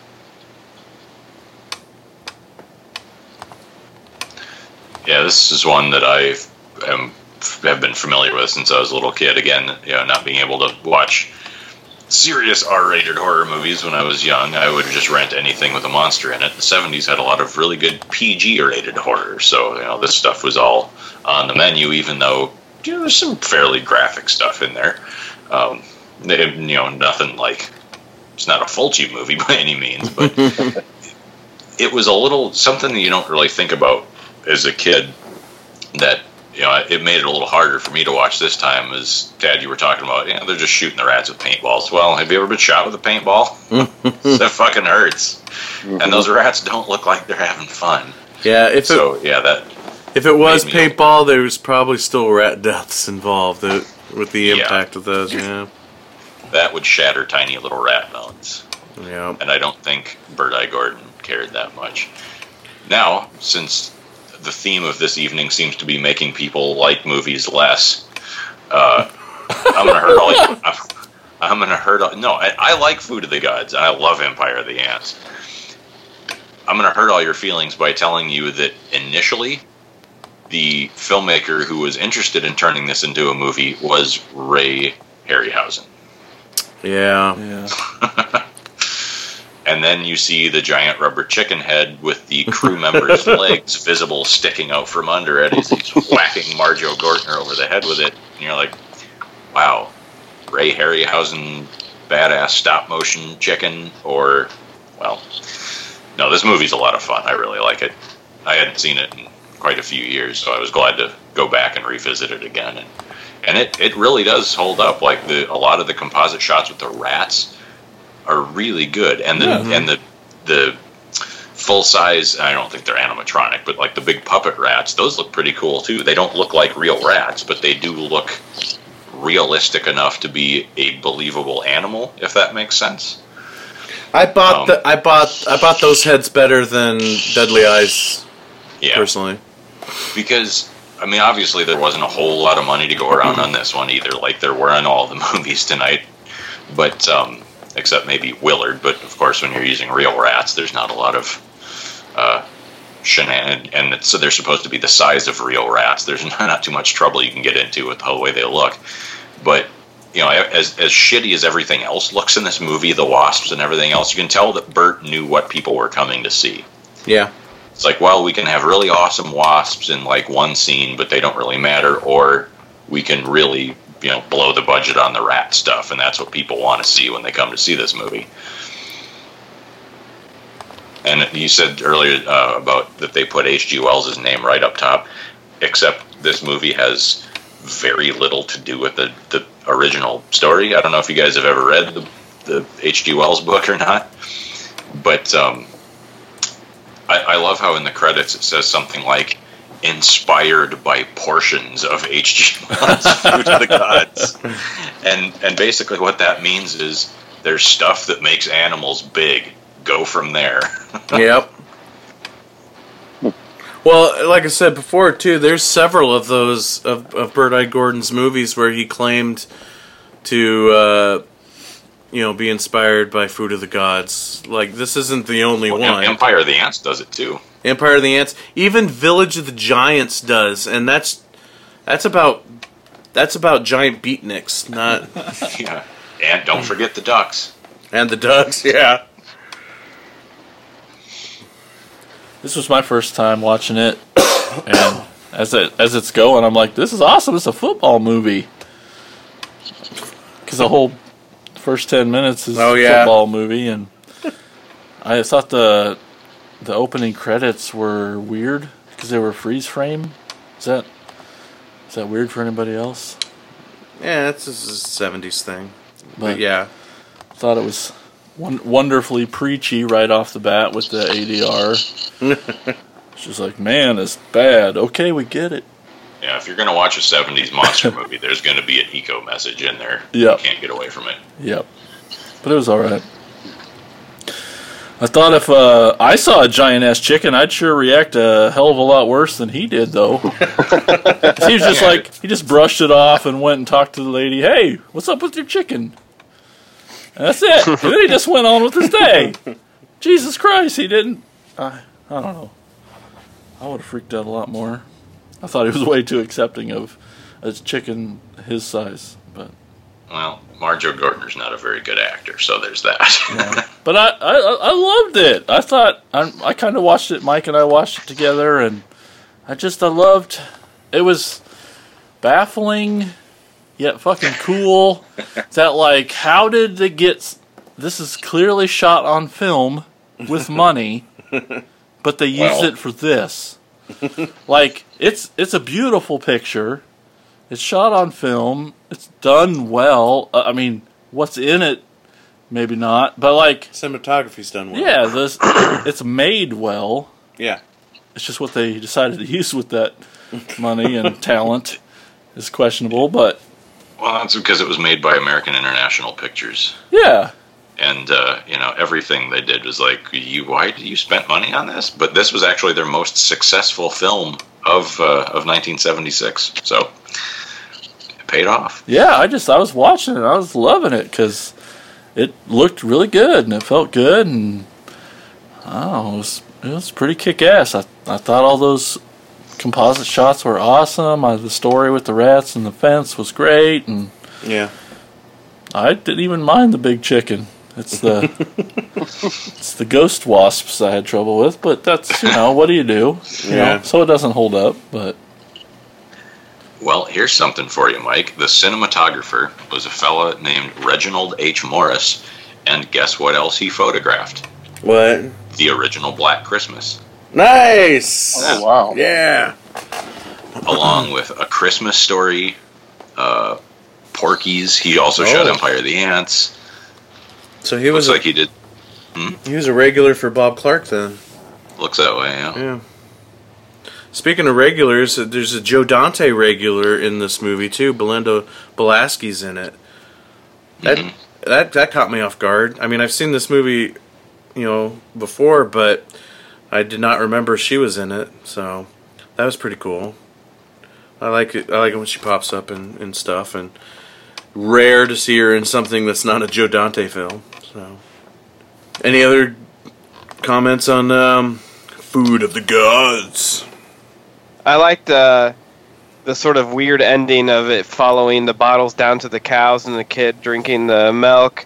I have not seen the sequel. Has anyone seen the sequel? I have. I was just going to say the sequel actually does play a little more with something that is in the original story with a giant baby. So they do play fair with that. At least they show a little kid drinking the stuff, because you do get a giant baby in the second one. I thought shitty. so. Because I'd seen the sequel once, and actually I think I've only seen it like a half a time, because I don't remember ever finishing it. But we were talking all the way back when it first came out on video.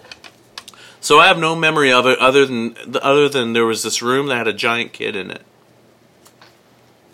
That was the only thing I remembered. Yeah, and I remember some like, these are supposed to be giant rats, like invading a miniature swimming pool set. It's been kind of like you. I saw it way, way long ago. It was one of the, like, there used to be like pop-up video closeout shops that would show up in our mall like once a year. And that's actually where I wound up with my VH copy of Here Comes Tad Razorback. And so I'd go in there and just look through all the tables of weird stuff. And I got, a bunch of the Miles O'Keefe Ator movies there, and they had Food of the Gods too. So I picked that up and I watched it once and went, yeah, I'm probably done with that. I just remember it sucked, and that was about it. But it's also known as Nah, Food of the Gods too. So sweet. If I remember right, like that one came out. All right, because a friend of mine, well, me and all my like high school friends, we would just like take over the video stores in town. We were constantly in every video store in town, and we would just like be obnoxious, begging for the posters, offering to buy certain copies of the movies off the shelf, any promotional crap that they had. And so there was one store that usually obliged pretty well, and they gave my friend Andy a whole bunch of screener tapes, and Food of the Gods 2 is one of them, and Curse to the Bite was one of the other ones. And so I remember we were so excited to watch them, and we started both of them and didn't finish either of them. So Ever since that Curse episode has cursed me, because it seems like Curse to the Bite keeps coming up. I fucking hated that movie. You made it sound so good, though. I did, because I really didn't try to. Did you say like the man's arm becomes a snake or some shit? Yeah, in like the last 2 minutes of the movie. See, and if that happened all the way through, Exactly, that would have been awesome. yeah. All right, so those are the movies that we chose to talk about, but some honorable mentions. What other rap movies stand out there for you guys? All right, well, if no one else is going to go, I've got a couple. Go for it. The first one is another one of my all-time favorite movies that almost nobody seems to have seen. It's called Split Second. It stars Rutger Hauer. Oh. And awesome. It's in the far-flung future year of 1997. Whoa. And, yeah. London is flooded because of global warming, and there are rats everywhere. And Rutger Hauer plays a tough cop who doesn't want a partner and don't play by the rules and, all that good stuff. And people start dying, and in a very strange way. And with big zodiac signs painted in blood all over the walls, and they're always the sign of the rat. And so he and this stuffed shirt, straight-laced, we're going to make you, a good cop again, Rutger Hauer, British partner guy that he gets stuck with, have to figure out who this serial killer is while protecting his girlfriend, Kim Cattrall. Yeah, that's right, Kim Cattrall's in it too, from this killer. And, Michael J. Pollard plays this weird little, sewer-dwelling rat catcher exterminator guy. And the killer turns out to be, they don't ever get too deep into the explanation, but it's some kind of demon with rat DNA in it. So it's because they do, it sends him a heart in a big cooler full of ice that it's taken a bite out of, and they do saliva to tease him, haha, you can't catch me, because they still think it's a regular serial killer. And they do saliva tests, and they find rat DNA in it. So, yeah, and then they say at one point that it's some kind of demon or possibly even actually Satan, but then he blows it away with this big, Gatling gun, shotgun, crossover, made-up weapon thing at the end. But, yeah, it's great. It's super quotable. It's way fun. It's got a cool monster. Man. Rutger Hauer talks to a Rottweiler at one point and insults its owner. It's a lot of... This movie sounds awesome. I've never even heard of it. I can't believe you haven't seen this in the days of picking over video stores, because I think it came out in 91 or 92, and it was right to video. Yeah, I got the poster pulled up here. It's awesome. Blade Runner meets Alien is the box quote there. And I'm guessing they say that because Rutger Hauer's in it, and the creature bears the vaguest similarity to a xenomorph. It looks more like Venom than an alien. Yeah, I see what you're saying, but yeah, it was the first thing I thought of was a xenomorph, because it's not very clear on the poster, but it's Rutger Hauer with a shotgun over his shoulder, and then the ominous creature looming over top of him. Mm-hmm. But it's not very well defined of the creature. He's seen the future, now he has to kill it.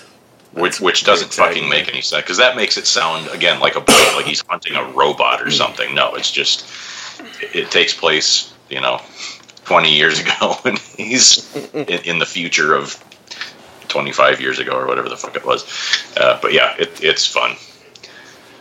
And then the other one, I've seen I looked up the movie poster to this. I've seen this so many times.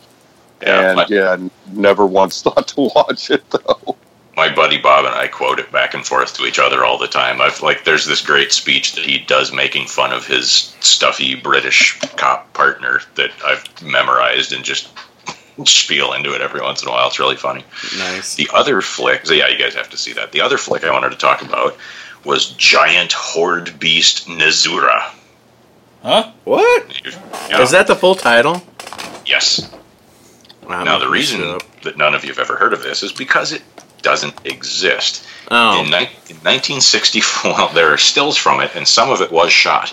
In 1964, a studio named Daiei saw that Toho was raking in money hand over fist with Godzilla, and decided, we got to get in on this giant monster action. So they commissioned a scenario from a writer, and he came up with this story about giant rats attacking Tokyo, right? And they were primarily going to, much as Bird-Eye Gordon did a decade later, use regular rats on miniature sets. The problem was, they just went out and rounded up a bunch of wild rats who not only didn't know how to obey orders, but had lots and lots of fleas. Oh no. The fleas infested the studio. The crew that were shooting the special effects scenes, which is all they ever completed, wound up having to wear hazmat gear to work every day. Yeah, holy shit, The I'm looking at rats- pictures right now. The camera guy's got a freaking gas mask on. The rats, because they were wild, didn't give a shit what anyone wanted them to do and just ran off and started chewing through electrical cords and burrowing into the walls of the studio. And eventually the heads of the studio said, look, we can't make any money on this if these fucking rats eat the studio. Get rid of them. So they rounded them all up and threw them in an incinerator. So there's your story for Nikki, Tad. Oh no. Oy. Good God. But they thought, well, shit, we've already sunk all this money into building miniatures, and we've got, some special effects people on hand. We need to make a giant monster movie. What are we going to do? Well, because the rats shit-canned their own movie, that's how we wound up with Gamera. Really? Because the obvious logical leap is, well, we can't have rats that have no powers. They're just big rats. What else what's next? Well, how about a 200-foot tall rocket-powered fire-breathing turtle? Okay, roll cameras. That's insane. That's awesome. So in Gamera, then, is any of the footage used from No, Wacky Beast? I don't know if they might have reused some of the miniatures and stuff, but yeah. there's no rat monsters in Gamera anywhere. That's crazy. That's crazy. I pulled up a few pictures that I could find. Of just like some woman looking like she's surrounded by rats, super composed. And they built a couple of suits, like they were going to have some guys in rat suits crawling around, and they had like a 3 or 4 foot long remote control, basically a big rat on a little car that they could drive around the set. But yeah, Wow. Wow. Jason, what about you? What do you got for honorable mentions? I had two that I flabbergasted I can't. wanted to watch and I didn't get to, so maybe I shouldn't say them at all. Okay. Oh, I've never seen Graveyard Shift. I hear that's good, and I really, really wanted to watch Of Unknown Origin. Yes. I've been reading about that. Unknown Origin is great. And I will spoil this for you. Graveyard Shift, it's a giant bat, so it wouldn't have counted. Oh, Hey. In the Hey, story, there's it's rats in the in there, story too. it's rats. In the story, it's rats, but in the movie, it's a bat. okay. I'm learning. Well, Damn it, that ruined my honorable mention. Of Unknown Origin is hands down my favorite rat movie ever. I fucking love this movie. Especially I've said it before, like, simplistic stories with minimal characters, with very little locations. Peter Weller? Is that who it is? Peter Weller. Yeah. RoboCop love. Once we get into the third act, it's just him alone in his apartment with this freaking rat that he's trying to get rid of. And it just goes off the rails. I mean, it's like a Looney Tunes cartoon, only not funny, but kind of funny. Darker, but funny. But not funny, but not. But not, I don't think, supposed to be funny. But, I mean, he just goes full on Mad Max at one point where he's got, like, nails through a baseball bat, and he's just, like, trashing his house, trying to get this fucking rat. Oh, it's such a fun movie. I love it. Love it. My honorable mentions, one of them was Of Unknown Origin, of course. But Jason's favorite film, Rat's Night of Terror. Fuck that. Bruno Mattei's classic. With one of the greatest surprise endings of any Italian horror film ever. You just throw those descriptives around, just lessening the value of them every time. Tell me that's not one of the greatest endings in cinema history. In cinema history, as Did it you see came it out of coming? your mouth, you're like, Did you see it coming when he took off the hazmat suit? And oh no, I'm not going to say it. I don't want to spoil it. People need to see it. Yeah, they do. Yep. And then the other one I had from 1988, Ratman. Oh yeah. Yep. Oh shit, that movie's fucked. It is. It's. Awesome. Like back in my college days, bootlegging days, getting tapes, tape trading with people. One guy would always Breaking the law. Right, that's what it's called now. um, Okay. statute of limitations. this one guy would always put like cool stuff at the end of the tapes, like little short films or weirdo porno sex acts, or a lot of times trailers or just clips from films. And he had a Japanese trailer for Ratman on there, and I don't know if it was like the music that they put onto it, but like it creeped me out. And I think it had to do with the fact that it was like, because what Ratman is basically this maniac. Well, there's this fashion model on this Caribbean island, and well, there's okay. Well, I'm trying to think of how to explain this freaking movie. Basically, there's this little half man, half rat monster. Okay, played by Nelson De La Rosa, who in 1990 was in the Guinness Book of World Records as being the world's smallest man at 2 feet 4 inches tall, and he's most famously known as Dr. Mordrew's little sidekick in the island of Dr. Mordrew. Moreau? Moreau, sorry. So, yeah. So, watching this trailer freaked me out. This guy, all done up in this rat face and fangs and shit, 2 feet tall, coming at you towards the screen. Ah, I remember you looking for that movie for years. it took a long time to find a copy, and it does not disappoint. It's definitely a lot sleazier than I thought it would be, but it's awesome, and I still think it's still pretty creepy. It's not the greatest makeup job in the world. That's just pretty piss poor, but you could, people bitch about how CGI doesn't look real enough, but sometimes animatronics doesn't look real enough. If you were to compare shots of Chucky walking versus Ratman walking, Ratman's gonna freak you the fuck out because same height, but that's real.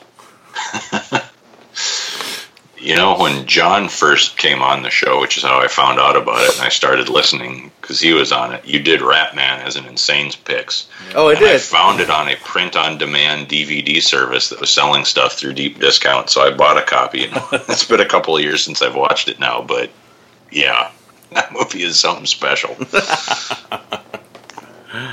Oh, man. So, yeah. So Derek, what are your honorable mentions? Well, I was going with Graveyard Shift.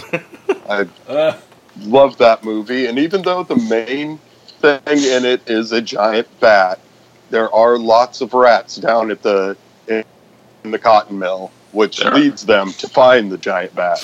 Because they go in and they're trying to exterminate all of them.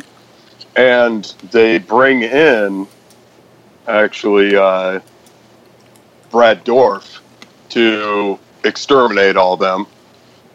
And we also have, I can never pronounce his last name, but the Wishmaster. Oh, Andrew Divoff. Divoff, that's right. Yeah, he plays a role in this one. But I really enjoyed this movie. The book the short story is obviously better. But, that's always the case. But I remember renting this from the local library quite often and watching it a lot. I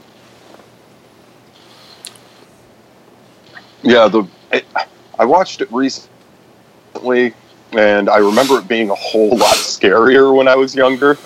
But I do think the giant animatronic bat still holds up. I think it looks pretty creepy still. Absolutely. I love that movie. Yeah. So do watch it. Yes, do watch it. Do watch it. And if you read, I'd tell you to read the short story, but I know that won't happen. Nope. Back in the day, Tom Savini was slated to direct Graveyard Shift. That was actually going to be his directorial debut Was Graveyard really? Shift, yeah. But it never ended up happening, and I don't know if there was maybe like why it took so long for that, because it took a while. Because I remember reading in Fango when it got announced that Tom Savini was going to direct it. It still took like several years before the movie ever actually came out. So I don't know if it was just like in pre-production hell forever, or if there was some rights issues with the title. Because I remember being so excited. It's like, oh yeah, Tom Savini's going to direct a movie. Yay, Graveyard Shift. Can't wait. And then a movie comes out on the shelf. Graveyard Shift. Sweet. And it's a vampire movie. So, like, around the time it was originally supposed to happen, with Savini directing, there was this movie called Graveyard Shift. Had nothing to do with the Stephen King short story whatsoever. And it was a vampire movie. And they even did a sequel to that. By the time the actual Stephen King Graveyard Shift came out. So I don't know. I wonder if maybe that was part of it too. There was maybe some rights issues with the title because somebody else got their hands on it first. Who knows? But yeah, Savini was originally supposed to direct it.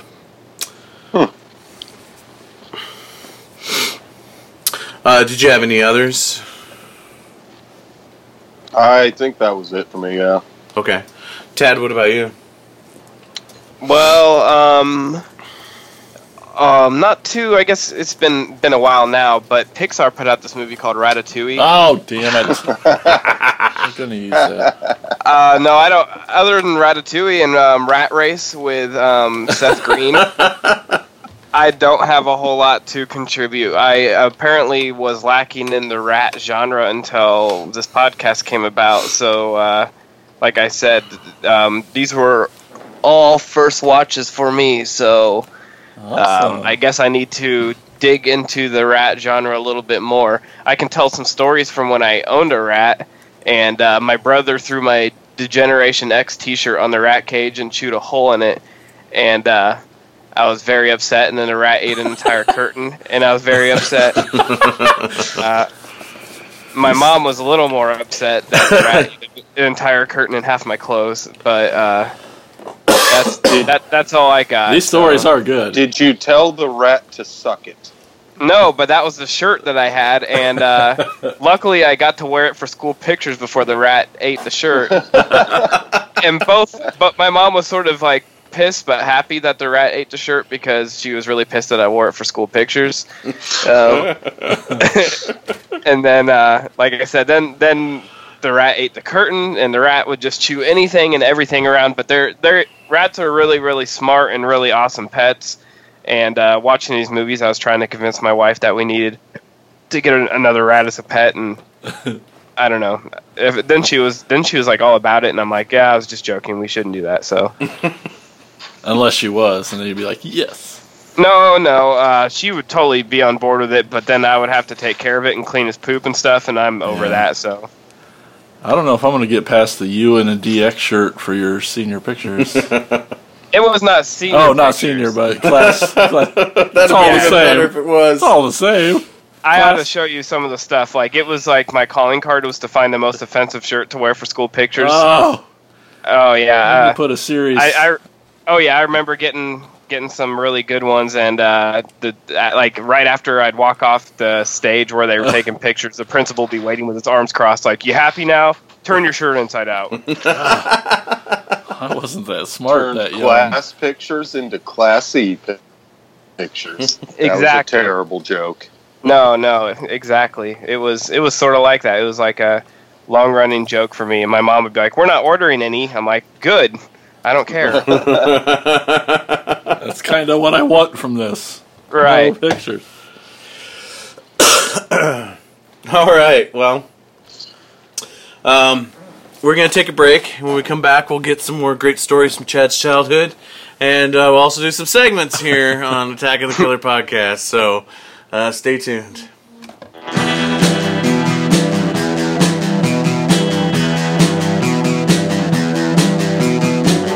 You're listening to the Prescribed Films Podcast Network, home to hundreds of hours of free podcast entertainment. The shows on this network all have a common goal: providing you with the best discussions about movies and other forms of entertainment media. The PFPN hopes to fill your earholes with audio joy. Visit our website with links to all the other amazing shows at www.thepfpn.com. Thanks for listening.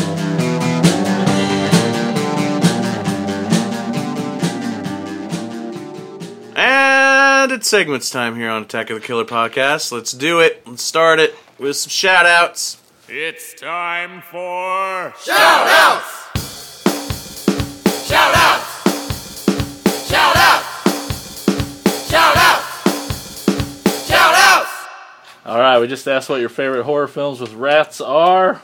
Movies with those pesky little rodents. And on Facebook, up first we got Nightmare Junkhead saying, great little podcast, by the way. You haven't heard of them? We guest spotted on their new episode.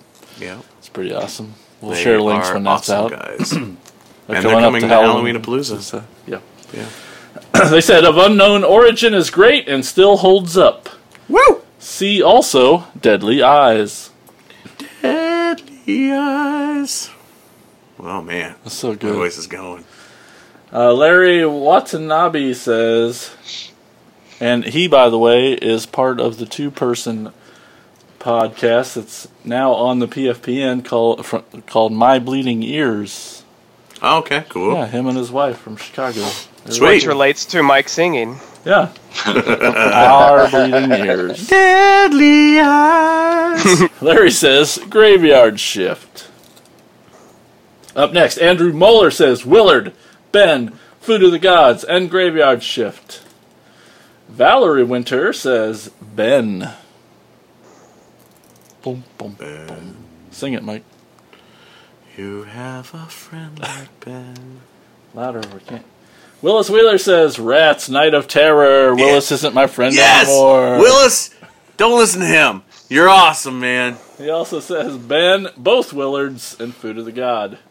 The one God. Nick Leadham says, Stuart Gordon's Pit and the Pendulum was pretty fun. Oh, sure, there's some rats in that. Some Yep. rats? Yep. Some rat action. Our pal Tim Lennerer, he's from a podcast that's now on this sweet Prescribed Films Podcast Network called The Fiasco Brothers Watch a Movie. He says, which can be found at thepfpn.com, he says, Rats, Night of Terror, also not my friend anymore. Tim, you rule. Says, Rats, Night of Terror has a final shot that is jaw-droppingly awesome in its dumbs. That's the right word. Dumbs.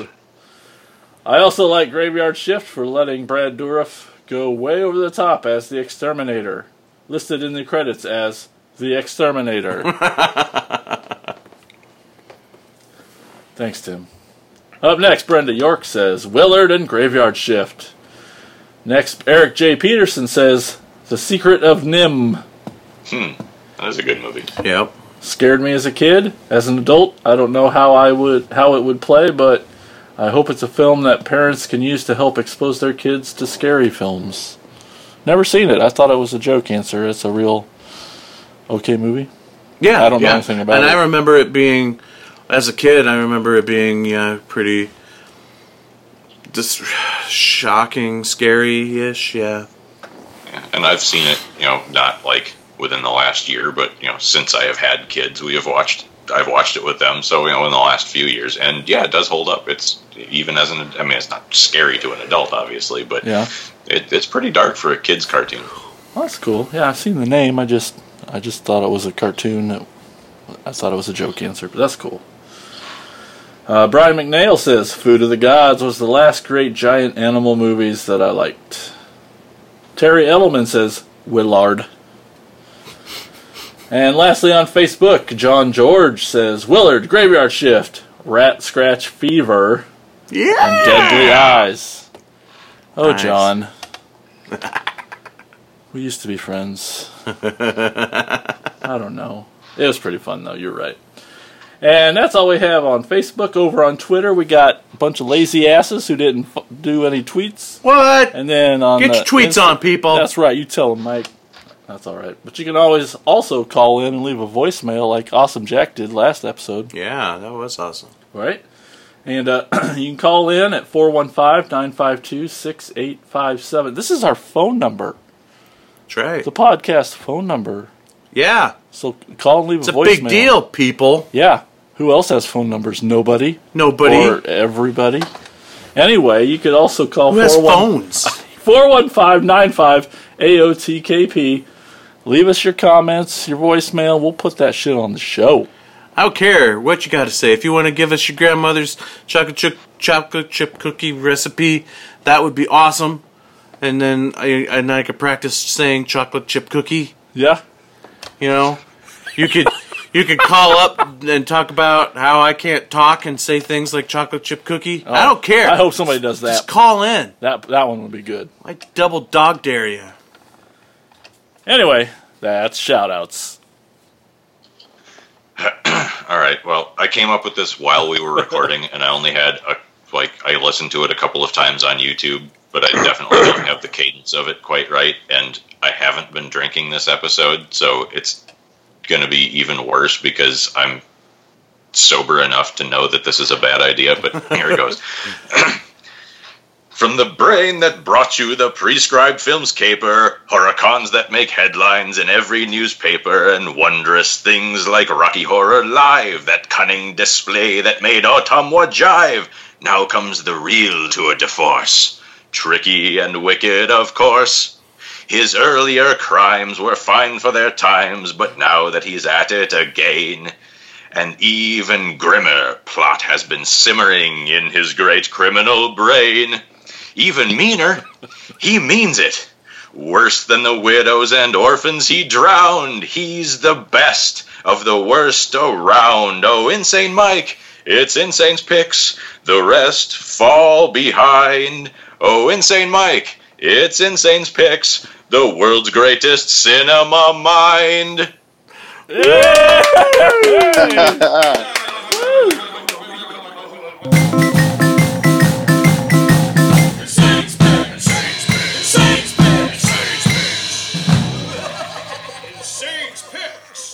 Hats off to you, sir. I hand over the gauntlet of singing on an episode, man. That you beat me. And does anyone know the significance of why I picked that? Do we ever? No. It is the introductory song of the villain Ratigan from Disney's The Great Mouse Detective, voiced by the great Vincent Price. Yes. Oh. Nice. That's cool. Very cool. And you wrote that during the show? Yeah. I racked my brain for hours to come up with the 4 lyrics to the fucking Deadly Eyes song. I've been so busy today since getting back from G-Fest, I had nothing prepared, and I felt bad. And halfway through the show, I'm like, oh, I could do that. It's going to suck, but I'll try. No, you wrote a whole goddamn song during the show. Where I had a long time to prepare, and I came up with 4 lines. Okay, so you get the Weird Al seal of approval on that one. Okay, so I should probably get to it, huh? Insane's picks, yeah. So I chose Manster from 1959 for this episode. Yes. An American reporter, Larry, is in Japan, and he is supposed to interview this Japanese scientist working on very bizarre experiments in his mountain laboratory. When the doctor realizes that Larry is the perfect subject for his next experiment. So he drugs him, and the unfortunate man and injects him with a serum that gradually transforms him into a hideous 2-headed monster. Oh my gosh. Larry is a dick, by the way, in this movie. I could not think of another movie, especially from this era of the 50s, where I hated a protagonist more. Now, granted, they try to say that this isn't who Larry really is and all this, but we don't get to see who Larry really is. We see Larry as a dick pretty much right off the top, as far as I'm concerned. So his gradual descent in dickery, and manstery is right out of the gate. But this movie is awesome. I've always loved this movie, and it has such a significance. It was an American production, filmed in Japan, with a mostly Japanese crew. But it was still shot in English. It had different working titles, such as Nightmare or The Two-Headed Monster. But what is great about this is, like, he doesn't turn into a two-headed monster, really, based on my plot synopsis. He's really splitting in two. It's just a slow graduation where he's growing a second self. One, the good side, and one, the manster side. So, which sounds familiar, right? Sam Raimi's Army of Darkness in 1992 plays homage to this film. So when Ash swallows one of the little Ashes, and it grows an eye on his shoulder, which is just straight, almost like the exact same shot when Larry realizes he's got an arm growing out of his shoulder, which results Ash in splitting into two beings, Good Ash and Evil Ash. So, and in the film, the reporter, he does the same thing. He grows this eye. It's a much slower progression, and at an hour and like 12 minutes long. It takes forever to get to at least even the two-headed part. But the whole splitting in half thing happens really within only like the last 5-10 minutes of the movie.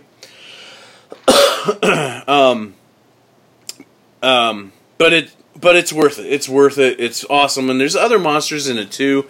There's a couple other failed experiments that the Japanese doctor has in his laboratory or whatever. His female assistant is the one that basically seduces Larry, and helps him go to the dark side or whatever. He's like married to this woman who comes all the way to Japan to find out what's going on, because he's not returning his calls or whatever, and he just fucking blows her off, says, yeah, I'd rather be going out and partying every night with this other chick. So, but man, it's a great movie. It's so awesome, so bizarre, so much fun. I highly recommend checking out Manster. I watched it not too long ago on the Retro Media app on my Roku. But you can actually even find the movie in its entirety on YouTube as well. So definitely check it out. Manster. I believe Kino put it out on Blu-ray. Yeah, I think you're right. Somebody did. Yeah, I know it's out there. Yeah. Yeah, so you like this pick, huh, Brian? Oh, yes, I love this movie. Of course, it's a Japanese monster movie. Of course I love it. Yep. It definitely has a lot of that feel to it, even though technically it was an American production, but... Yeah. Well, it was a co-production, wasn't it? Yeah. Or was it purely a... Yeah, I thought there was some, like, Toho and some Americans, or well, maybe it wasn't Toho, but yeah. In the movie this also reminds me of, which I know I've talked about on the show before, I think it was also an Insane's pick, was